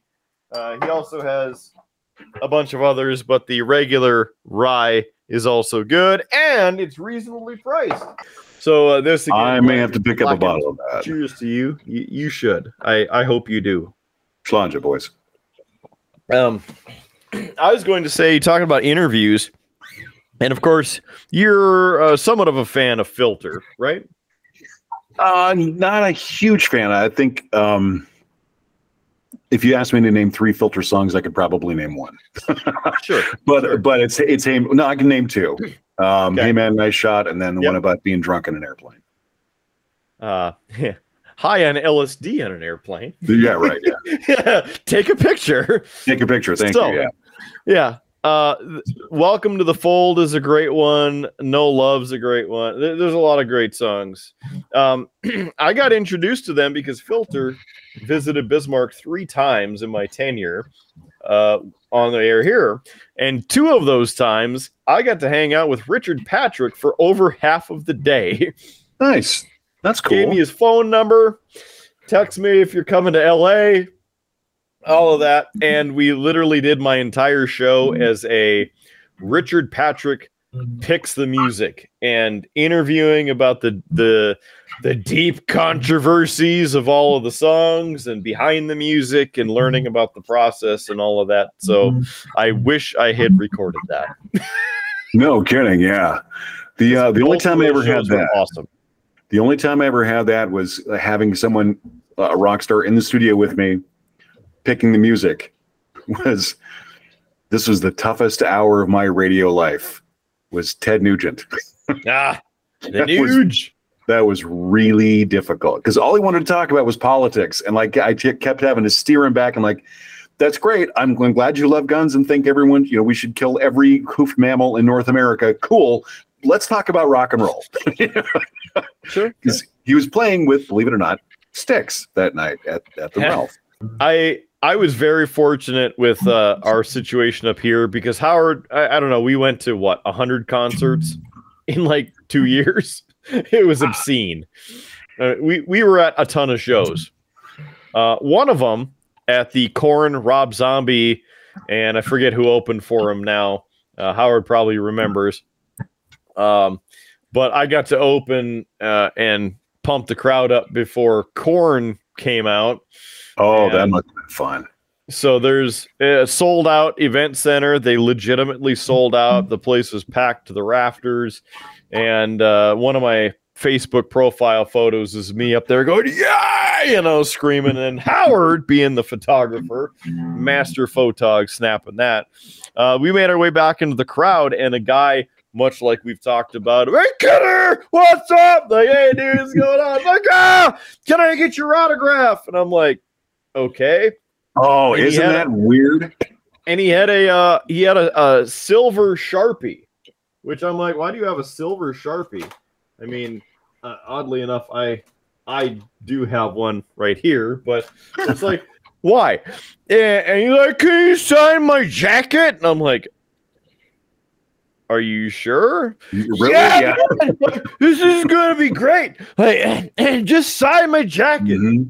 And so there's a photo of me that, again, Howard took of me signing this dude's jacket like this big. Yeah. Letting her roll. That's so weird. Like, I started in radio in 94. And at that point, it was such a different ball game. Like, local disc jockeys were still celebrities. And the first time I was married at the time to a different person, and we'd be out like at the Ground Round or something in Grand Forks or Perkins or whatever, and somebody would come up and ask for my autograph, and it was so weird for me because I was an autograph seeker myself. If I got to meet whatever band, and I thought, I'm some random freaking disc jockey from Grand Forks. Why would you want my auto? Okay, here you go. And I signed clothes. I signed book bags. I signed body parts. I mean, that was cool then. It was cool to be a DJ. Oh yes, yeah.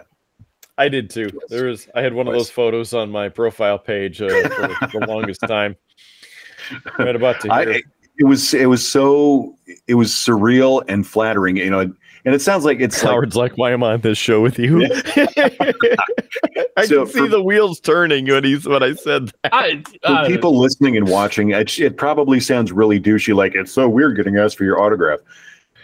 But the thing that people forget, and I forget this too, because I'm a fan of like Like when I met Ace Frehley, I freaked out. I just was like over the moon excited. Same thing. Gosh, I'm trying to think of all the meeting Ozzy was huge. Stuff like that. Like these are icons to me.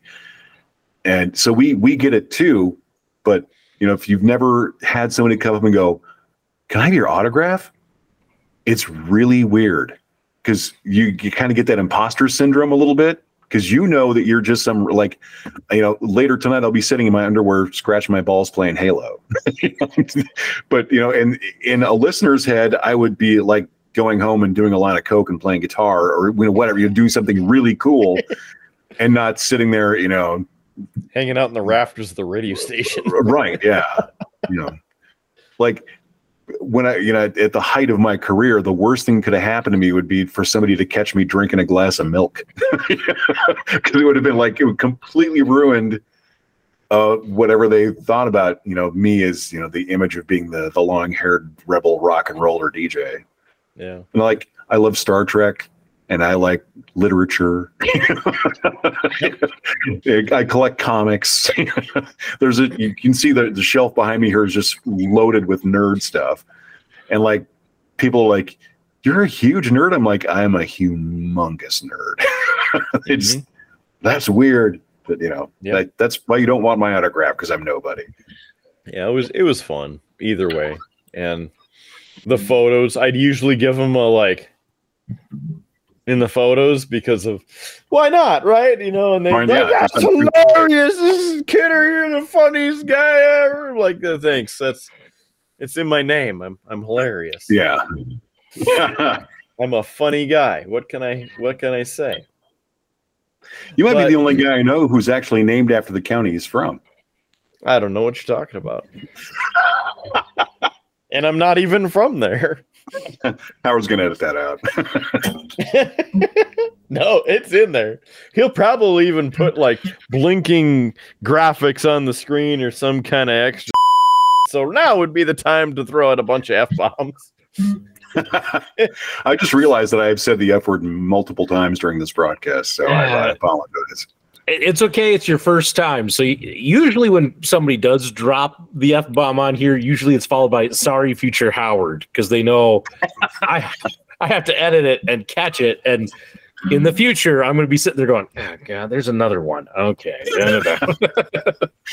Now I just want to let loose with a massive string of cuss words. It's just the most embarrassingly long string of cuss words ever. Yeah, we've done it. So just to make Howard's job difficult. You can give it a shot. Yeah, he'll just bleep the whole thing. I know, yeah. The mouth's just moving and there's it's we're off the air, which nobody would know the difference anyway. Yeah. Yeah. That I've had to do I got a couple like that. Mm-hmm. Saving Abel, you're familiar with Saving Abel? Oh yeah, you bet. They came through a couple times, and Scott Bartlett, main founder of the band, hung out with me in the studio. We did kind of the same thing, picking the music, doing the interview in between. And he said, and I always thought this was kind of the coolest thing because it's just like you being asked, well, what's your favorite song? Turn it around and said, this is one of the most real interviews that I have ever had since I started this band.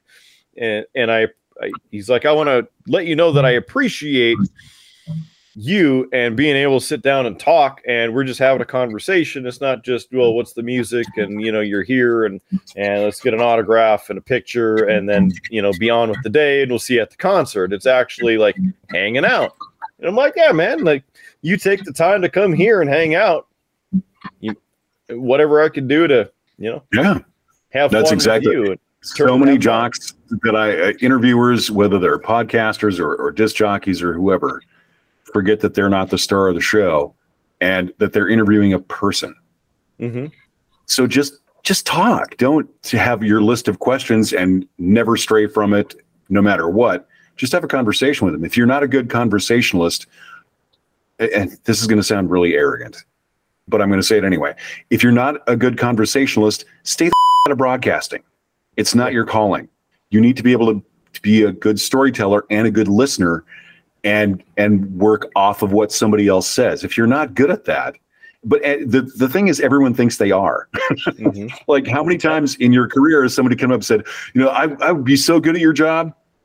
That's really insulting. Don't say good job. Go for it. Yeah. Try. I dare you. None of this happened overnight. I didn't come on the air and was good instantly. You should have me on the air with you. No, I really shouldn't. Yeah. How about, we'll work on that. Yeah. Great. Yeah. How about if I tail you at your job for the day and tell you everything you're doing wrong? Right. I'm still waiting for the day when I'm good. So there's that. But, Buck Cherry, right? Oh, yeah. Josh Todd's a cool guy. Yes. He's a very nice dude. They came through, and same thing. They came by. We hung out for a while. They played some songs, acoustic, and then we went to Kobe's in town. Delicious Japanese steakhouse. Mm-hmm. And we had... There's one here where I live too. And we had some hibachi, and I got to sit next to him, which, again, kind of the it's the lead singer, Buck Cherry, and he's sitting next to me. What do I talk about? I'm just a radio schmuck from North Dakota. Mm-hmm. Just talk. But then I just man, when you're not on tour and you're not working 152 days of the year going between different places, what do you do? He has go-karts, professional go-karts that are an inch and a half off the ground. Mm-hmm. That can go over 100 miles per hour. Yep. I read that somewhere. I read an interview with him. And I was what? I was like, that seems really incongruous for a guy who writes songs about being high on cocaine. You're right. I like go-karts. Yeah. But I'm going to go fast. Who pointed out something to me? It was one of my very first interviews I ever did. And I never forgot this because he was an absolute prince. Was Gary Rossington from Leonard Skinner. Skinner! Yeah. Skinner! He said... We need John Roberts on the show to do oh, my God. That would be so much fun having Rob. Rob and I got along great for years. I love that. I miss that guy. Anyway, so... Yeah. I was a pup jock. I was about 24, I think, 23, 24. And my first big interview, so I was nervous because I love Leonard Skinner. I think Gary Rossington's an incredible guitar player, super underrated. And I've got my list of questions, and I'm not straying from them. And I decided, during the conversation, I'll just try and talk to him. I started by being a fanboy. I'm like, I'm such a huge fan of your guitar playing, with guitar playing myself, and blah blah blah. And I said, what's the hardest thing for you on the road? And he said, sometimes it's stuff like this. He goes, if you listen to the lyrics of our song, Don't Ask Me No Questions, what Ronnie says there is true. If you want to talk fishing, that's okay. But, if you want to talk about this business, we're done. He'd rather just talk. And that really stuck with me. And so I've met Motley Crue twice, obviously, as a Black Crowes and Ozzy and Goo Goo Dolls and No Doubt. And, one of the perks of being in the business. And probably one of my favorites that I ever met personally and hung out with was Frank Hannon from Tesla. I first met him when he was with a band called Moondog Maine. It was after Tesla kind of parted ways for a while, sadly. Because, if you don't like Tesla, off. I love Tesla. They're a fantastic band. I play a lot of Tesla these days. I love Tesla. Yes. I love Tesla. Tommy and Frank are like one of the best guitar tandems ever. Frank Hannon was the nicest, sweetest guy to me. We emailed for a while, and this would have been Moondog Maine, I think, would have been in like 98, 99, somewhere in there. I think in 98. They came into the studio and they did a live version of their song at the time, a song called Turn It Up, and it was really cool. And they played the Westward Ho, and the original Westward Ho. And like 12 years later, I want to say, 10 or 11 years later, somewhere in there, it was a long time, they played Monoman, the casino in Monoman, Minnesota. And I got to do the welcome for that. And of course, I'm backstage, and there's Tesla. They're reformed. And Frank Hanna comes up, and we hadn't spoken in that whole time. Frank Hanna comes up, "Hey, Paul," and shakes my hand. And I was like, "You remembered me from a decade ago?" It just blew me away. And he goes, "Yeah, you were just like one of the guys. You weren't, like typical radio slime." And I was like, that was like one of the nicest compliments I ever got. I love that. You weren't typical radio slime. And he goes, "You're a musician, and we get along so great." And then I found out that Jeff Keith, the lead singer for Tesla, is a massive Raider fan, and I'm a huge Raiders fan too. So we got talking about that, and you just talk about anything but their career or what the next album's going to be or whatever. That's for people listening, if you've never gotten to meet a celebrity, don't treat them like a celebrity. Treat them like a person, unless it's somebody like I don't know, Taylor Swift. She probably wants to talk about her career, but I don't know. I know. I mean, I better not say that the wrath of the Swifties is fast and furious. And how we're actually going to get clicks and we're going to get sent into YouTube purgatory. Yeah. Son of a bitch! They said something bad about Taylor Swift. Kill that guy. Make sure you downvote this video. Yeah. No, he had 2 likes. Yeah, that's if you want to make an impression on somebody famous when you talk to them like they're a person. Just talk. Don't it's okay to fanboy a little bit. I think like when I met Ace Frehley, that's like Ace is God to me. Ace was God, and I literally got choked up and I couldn't make any sound come out. And all he did is he reached out and put his hand on my shoulder. He's like, "It's okay, Curly." He calls everybody Curly. He's got that kind of high squeaky voice, but he was really kind. And I calmed down and I was like, "Wow, what an honor to meet you." And you're the reason I play guitar. And I fanboyed for a few minutes. And then I was like, "How's your wife?" He's like, "Oh, she's great." And how's your daughter? She I know she's got a career in music too. And it turned into 20 minutes of the best, best 20 minutes of my life, just hanging out, just talking with Ace Frehley. I'm sure Ace wouldn't remember me because Ace doesn't remember a lot of stuff. It happens.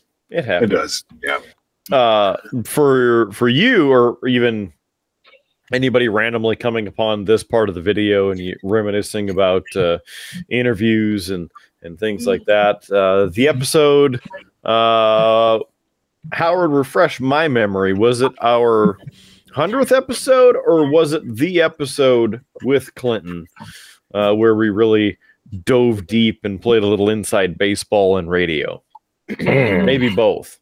It was not the 100th because the 100th episode we had like everybody who's ever been on the show. Mm-hmm. But it was the episode that you did with him while I was on hiatus. For you, Paul, you might really enjoy that episode because you obviously know the inside of inside baseball when it comes to radio and dealing with artists and record labels and things like that. So that one might be an hour and a half, 2 hour sit down, however long it was, where a little bit more current compared to some of the stories you shared from 90s conclave. Mm-hmm. No school like the old school, baby. Yes. Being a little different. Because now if you remember it, you weren't there. Yeah. What? Well, Binky said she remembered conclave, and that was, I don't know, 10 years ago. Yeah. Picture Binky at conclave. No offense, Bink, if you're listening. It doesn't seem like you're seen. But that would be funny if Binky catches this episode. Yeah. So we used to greet each other because we actually had a side hustle together at a restaurant in Grand Forks called Capone's, run by her aunt. And we had a very special way of greeting each other, which was you, Binky, you, Paul.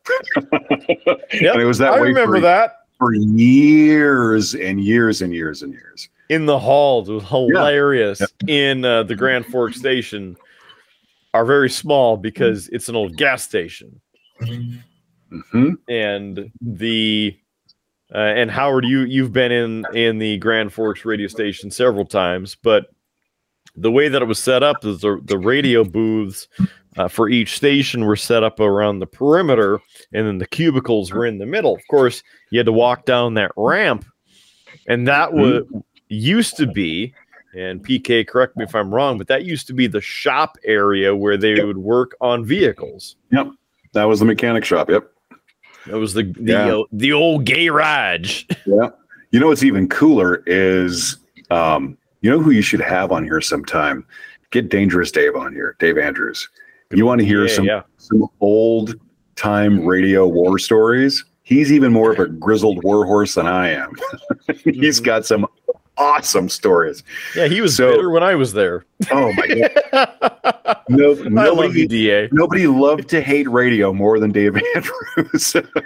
Probably still true to this day. And one of the hardest working guys, maybe the hardest working guy I've ever met, and genuinely talented, and genuinely cared about his job and cared about people, the people he worked with. You know, you were saying earlier, it's not a job. It is like a family. You know, when I left Grand Forks and moved here, it was this huge outpouring of affection, and I've had nothing like that since. I've been in my current job now for almost 10 years, and I've made some good friends. In fact, my best friends here I made at the current job I'm in. But it's not like, you know, that doesn't have the same atmosphere of going to war together like we do in radio. Which people like, it's radio. How hard can it be? It can be very hard. It's not an easy. If it was easy, everybody would do it. But it's also very fun. You know, you have to be honest. It's a pretty cool job. Like Rock and Rick always used to say, beats the shit out of digging ditches. He's 100% right. Yeah. You know, there's a lot worse jobs you can have, but you know, if I had a nickel for every 60 or 70 hour work week I put in, I'd have a load of nickels. I would have a lot of money. Yeah. Every once in a while I come across a photo, one of our severe weather, when there was a tornado heading toward Grand Forks and we took over all the stations. Yeah. Oh God, your wet dream. And no, there's no bigger weather nerd. You got a weather map up behind you. Yeah, it's by the way, thanks for putting that up, PK. That is the KRDN Eyewitness Weather Now weather stream 24/7, direct from yours truly. Yes, I have my own weather stream. My Thank God. you. PK almost threw biggest weather down his black chair. I did. That's great. Dude, we would be in the top 10 of the Rock and Roll 500. Mark would be like, and now the weather, and he'd take like 10 minutes to do the weather. I'm like, Mark, shut the up. We're trying to do a countdown. Yeah. No one gives a shit about the weather right now. Who cares about the #1 rock and roll song? We're all gonna die. But he'd be getting like, and the barometric pressures. Who gives a No one cares about the barometric pressure, kidder. Excuse me, Paul Kelly. I care about the barometric pressure because the atmosphere is always trying to get me down. Oh God! I think it was the last Rock and Roll 500 I did. We were like by song 6 or 5, and Mark gave me so 30 seconds in radio is forever. Yes. And Mark gave like a 3-minute weather forecast. And I was like, I'm quarterbacking everything. So I'm like queuing up songs and liners and trying to answer the phone. And Mark is just going on. I gave you plenty of time, didn't know you were on the phone way too much time. Cause I'm like, is done yet? What is happening? No, I'm not done. We're going to make the Rock and Roll 500 go into Tuesday. God. Okay. It lasted, a Tuesday, like three full days. I mean, it was an undertaking. Or even tougher to do was was KJ 108 A to Z. Yes, A to Z, the A to Z year celebration. Yeah, it wasn't tough to program. It was tough to jock through that, to play that stuff, because it was every song we had in our library alphabetically from A to Z by song title. Yeah, by song title. And it always bugged me because the liner that Mars put together said everything from AC/DC to ZZ Top. I'm like, no, it's by song title, not by band. It used to make me insane. And then Brian alphabetized it wrong. He would alphabetize by article, like A and the. I'm like, no, you don't count the article when you're alphabetized. Whatever. Whatever, Brian. Yeah. But it was to get through that, man. That was hard. It was fun though. A lot of fun. And then you get stuck. I always loved when you got to switch letters. If you had the show, when you got to switch, like, oh yeah, none of the A's. Holy crap, we're here. And now B. Here's the next 12 hours of your life. Yeah. Well, just the letter S took like 2 days to get through all the songs starting with S. Scintillating podcast right now. We should move on to something less boring because this is dull. Like what? I'm just listening. Although I do have to ask because it's big news, at least for the month of December. But PK, since you are a Kiss fan, how do you feel about the big news that they are going to be living forever and touring forever as virtual avatars? He's already smirking. If there's a way to make a nickel, Kiss will figure it out. Every time someone says Kiss, Gene Simmons gets a quarter. Which you have to give saying that we can't afford it. Holy shit, we're already down $17. I think it's pretty cool. I really do. Like, what other band is big enough to do that? The Beatles? Metallica's not big enough. No. The Beatles, maybe the Stones, Michael Jackson. I mean, absolute icons of music. Anywhere you go in the world, if you see those four made-up faces, you know who it is. People know that's Kiss. They may not be able to name one song by the band, maybe not even Rock and Roll All Night.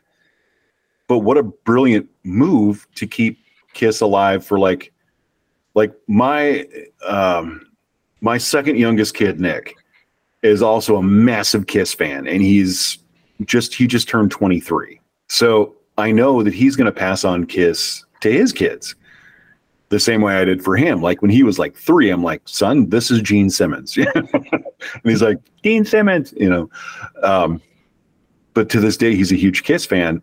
So, I mean, by that time, Gene and Paul are in their 70s. They're not going to be around forever.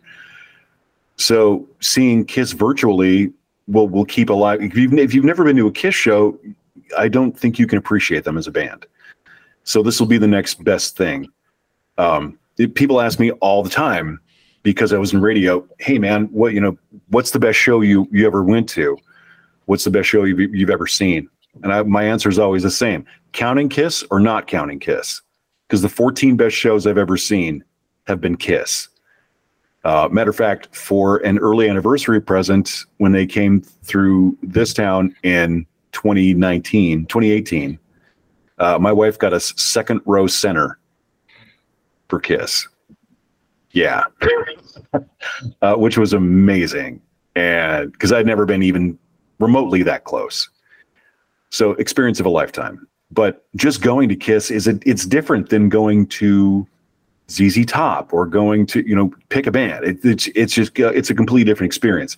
So if they can capture a little bit of that and make it virtual and use AI or whatever to make that, great, because that'll carry on.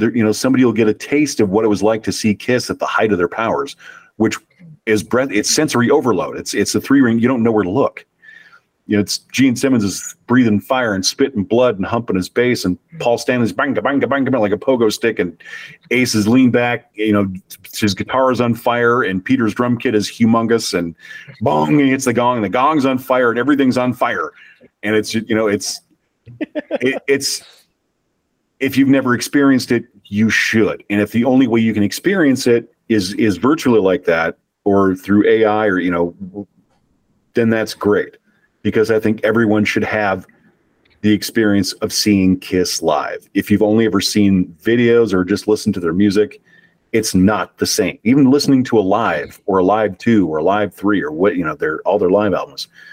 Even like Spotify has Kiss off the soundboard. It's different. You get a little bit of that energy, but unless you're there, you're never, like Bill Tanner and I used to have this argument all the time. Is that the band with the kitty cat drummer? Yeah, and the demon bass player who will light your ass on fire. You Grateful Dead fan. Tell me that the Dead put on a better show than Kiss? I don't think so. And, he used to make fun of me for it, and Mars did too, which is funny because Mars is also a closet Kiss fan. He'll admit it too.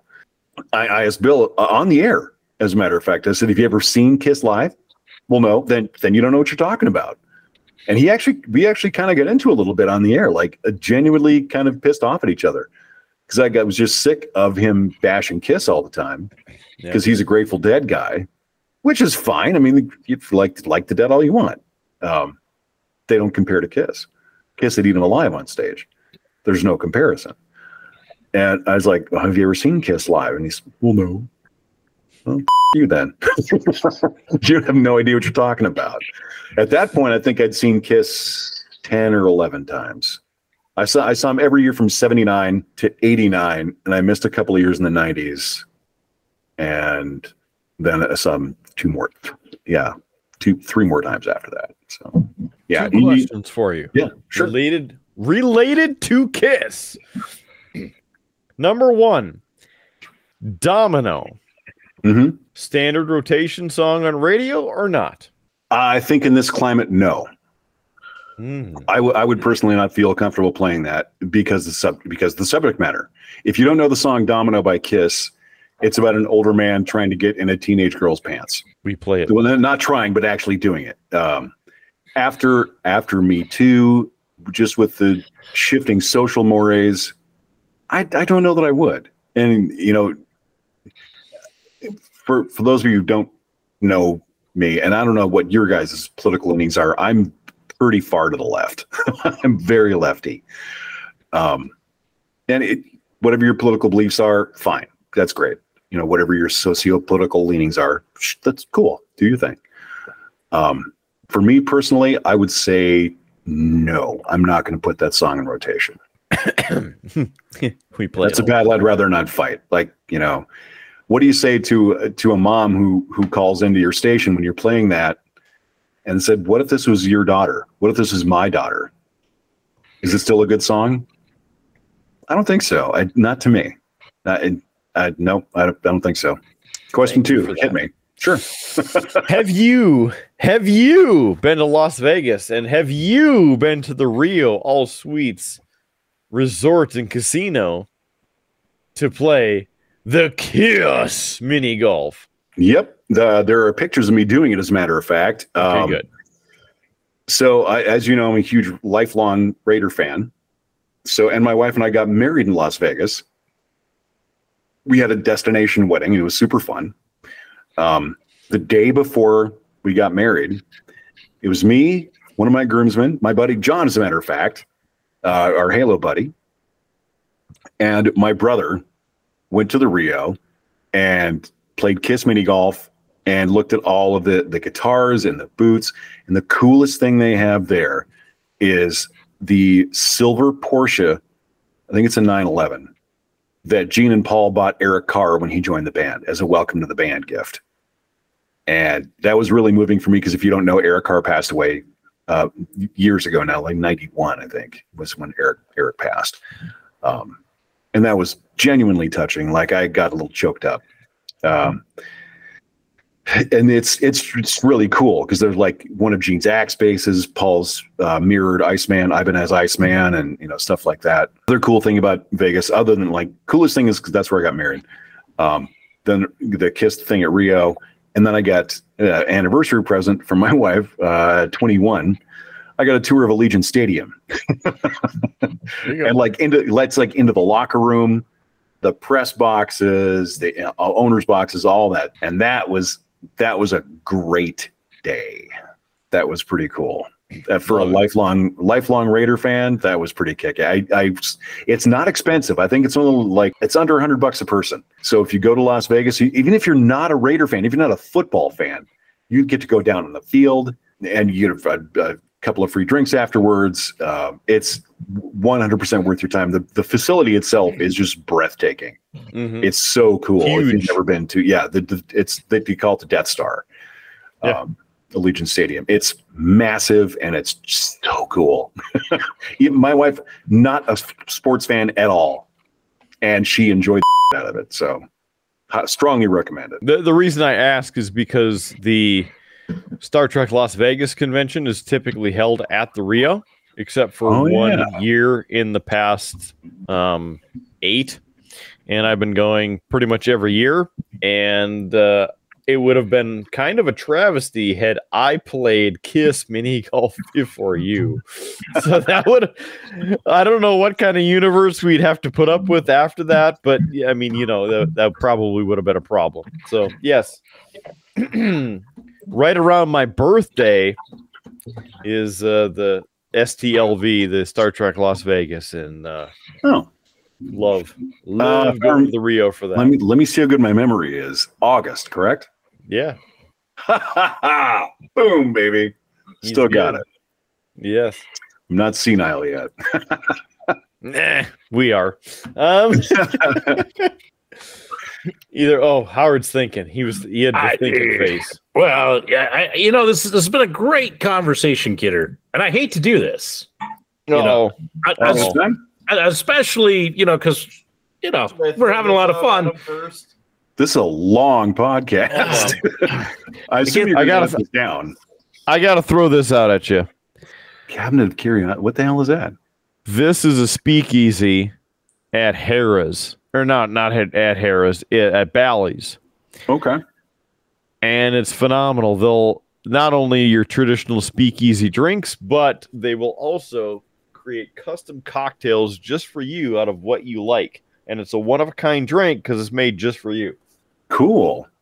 Bally's is kind of, Vegas is kind of my wife's home away from home. She loves Las Vegas.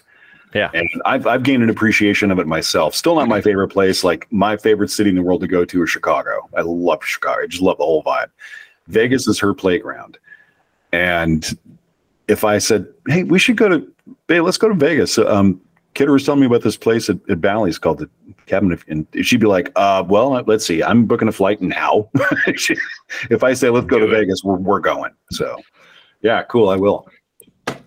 Howard, you're trying to wrap this up, man, huh? Well, yes, on that traditional Howard Stomped transition. Kidder! We've been talking for quite a while. It's time that we wrap this show up with some cheap plugs. Well, they're not so cheap tonight. In fact, they're a little extra premium because we've had a premium guest on. And you know what happens when there's a premium guest? That is the premium. That's right. The kiss the talent's ass. Of the premiumist cheap plugs. First of all, our website, beerbluesbs.com, beerbluesbs.com. If you're watching this on YouTube, you can see it at the bottom of your screen right now, beerbluesbs.com. On the website, you got our profile, so you can figure out what the hell this show's all about. Plus, you can buy us a beer, maybe buy us around, and it goes into our PayPal account. So thanks to PayPal for sponsoring us in that sort of guitar. That'd be okay. Free sort of way. Yeah. If you want to, I'm still short like 3-4 guitars that I need to complete my collection. So, and if you want to buy Paul Kelly a guitar, send us the money. We'll make sure he gets it. Number one would be a Rickenbacker 4001S bass in jet glow. All the guitar nerds out there are like, "Oh, good pick, dude." Love it. Also on our website, and listen to the audio versions from Podbean. More importantly, how about a merch store? You want to support the Triple B? Get some sweet swag.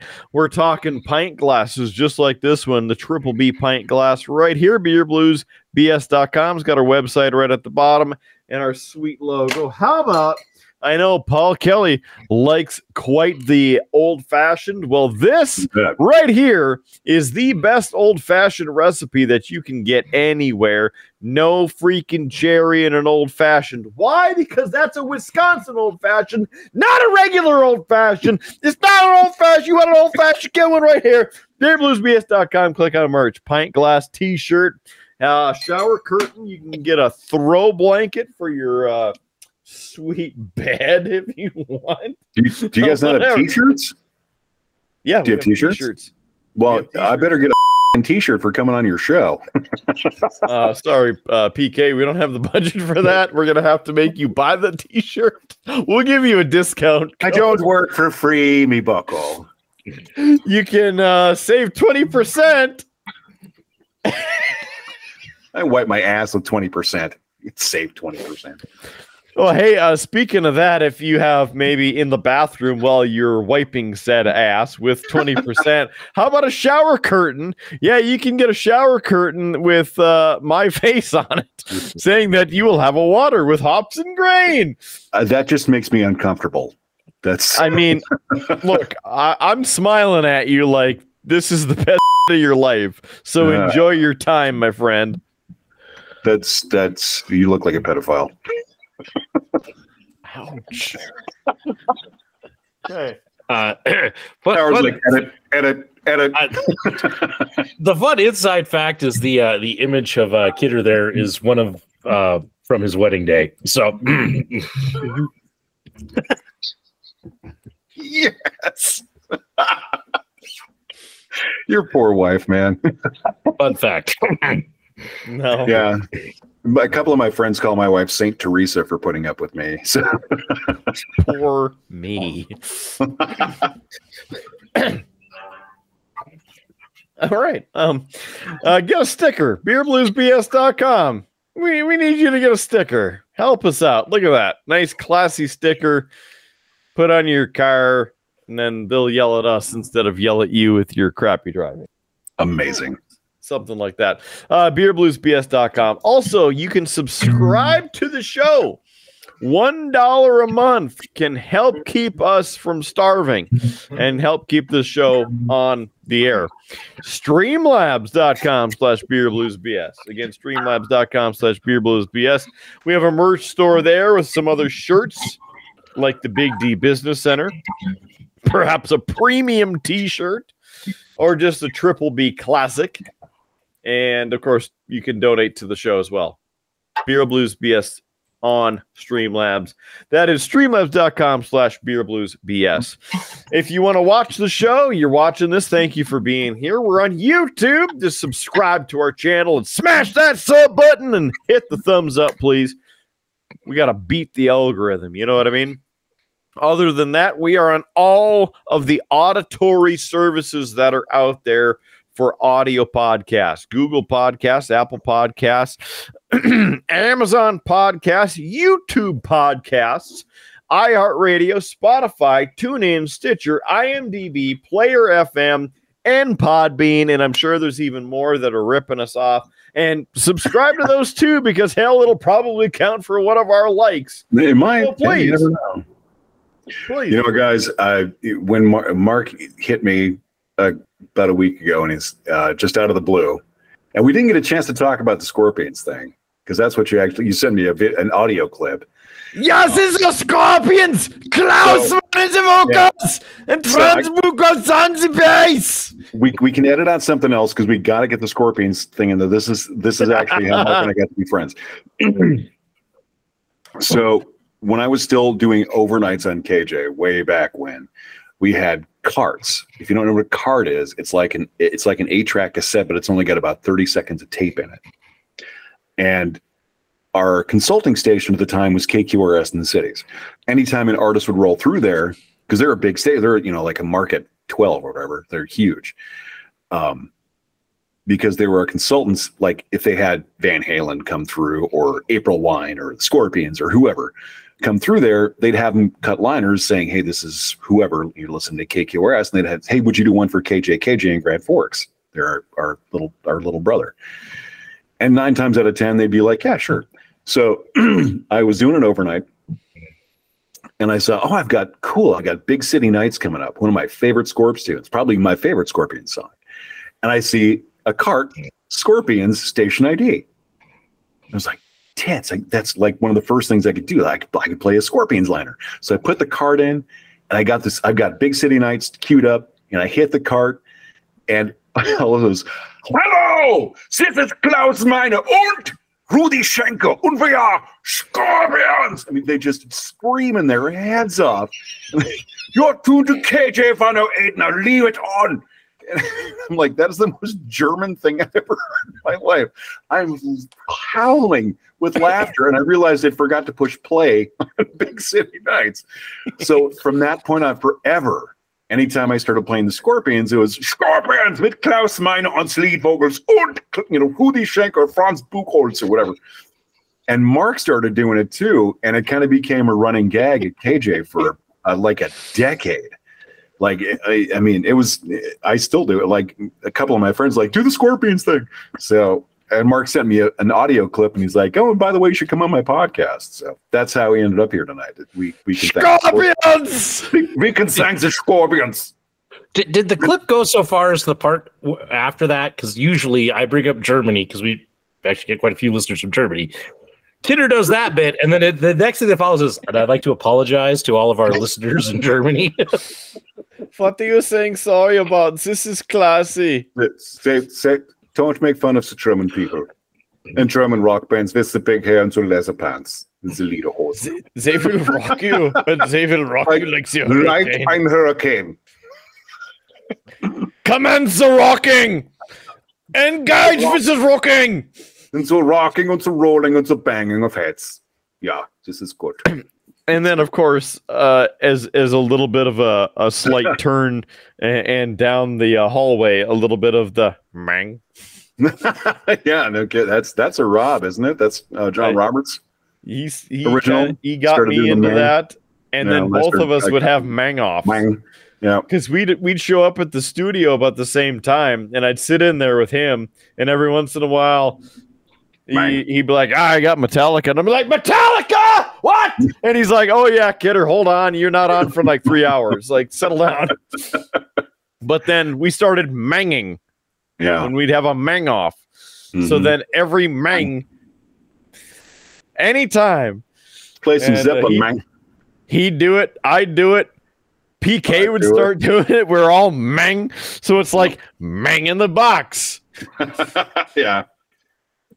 I mean, I still do it to this day. Anything like fire woman, anything with man in it. I'm like, man. He's a real nowhere man. Yep, exactly. All right. It is still going in 2024. Before Howard has an aneurysm, we should probably let this shoot. You guys, thank you so much. I had an absolute blast tonight. I've never done anything like this before. It's nice to be remembered. I'm genuinely flattered to be remembered in any capacity. So thank you so much. I had super amount of fun tonight. A great way to end my work week. So yeah, man.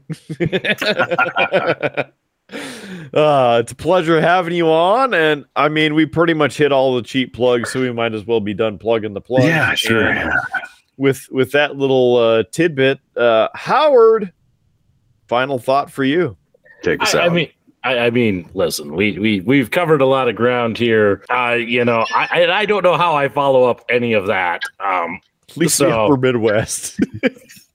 Yeah, so I'll save my final thought for next week. You won't remember. You better write it down, you old man. Yeah, that's true. All right, well, for the one and only slapping the bass, Paul Kelly. Thanks, man. For Howard Blues, I am the man, the myth, legend, Mark Kidder. Thank you for joining us for this and every episode of Beer, Blues, and BS. Remember, keep your glass at least half full. There's free beer tomorrow, and we will catch you on down that funky slapping the bass Tucson Highway. You have a great one. We'll see you on the next episode of Beer, Blues, and BS. You have been listening to a UA production of Beer, Blues, and BS. If you enjoyed the show, help others find out about it by rating the show or leaving a review at your podcast listening service of choice. Thanks for listening, and may your glass never be empty.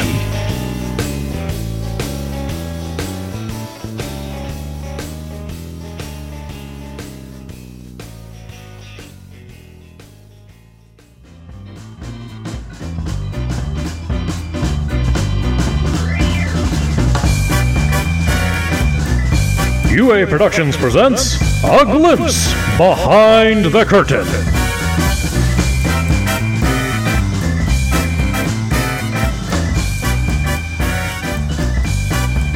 Oh, cool. We could use another light if you wanted to illuminate yourself a little bit. No, I like the dark, man. You know what I mean? It's going to be great. You got about 12 pixels per face on you. See, the only other option I had, the overhead light in here is really bright, and that's why I have these tinted glasses in here. Yeah. And because this is my work, this is where I work too. It's right here. This is my work computer. Love it. So when the sun comes across during the day, I get sun all day long in here, and it's bright as and I'm just like, oh God. So I'm staring at a computer screen all day. And I don't know you to the right of Mark on my screen. So I could let him introduce himself, but please, for years, he's been known as Silent Bob because he comes along to shows and with me, and everybody's like, "Who's this? What time is he on the air?" And back in the day, but his code name is Howard Blues. This is my buddy Chris. We went to high school together here in Bismarck, and then college at UND, and potentially was at any of our KJ remotes or everything. Oh, yeah. Hi, baby. My wife just poked her head in. You want to come and say hi to Mark? She's like, no. Well, Jesus H. Christ. Okay. And we haven't officially started yet. I mean, this is all just stuff for him to edit in and out. So if she does. See, now, Howard, now I remember you. I remember seeing you at a couple of KJ remotes. I'm like, oh, that's Kidder's buddy. Yep. He was always the one holding the camera. Because when he'd come along, I wouldn't have to sit and struggle to try and take pictures of stuff and talk to people without being like, hey man, what's going on? Oh, can I get some of your free pizzas or whatever you give it away? Can I have 12 of them? Yeah. No. You know what? I've not been on the air in Grand Forks since 2015. And every time Teresa and I drive up there, no matter where we are, if we're in the mall, where we go to the Diamond, we go to McDonald's, anywhere, somebody will come up with, dude, PK, remember when you gave me this shirt in 1997? No. Sure, dude. You know how hammered I was in 1997 all the time? Well, you know how hammered you are still in 2015. Yeah.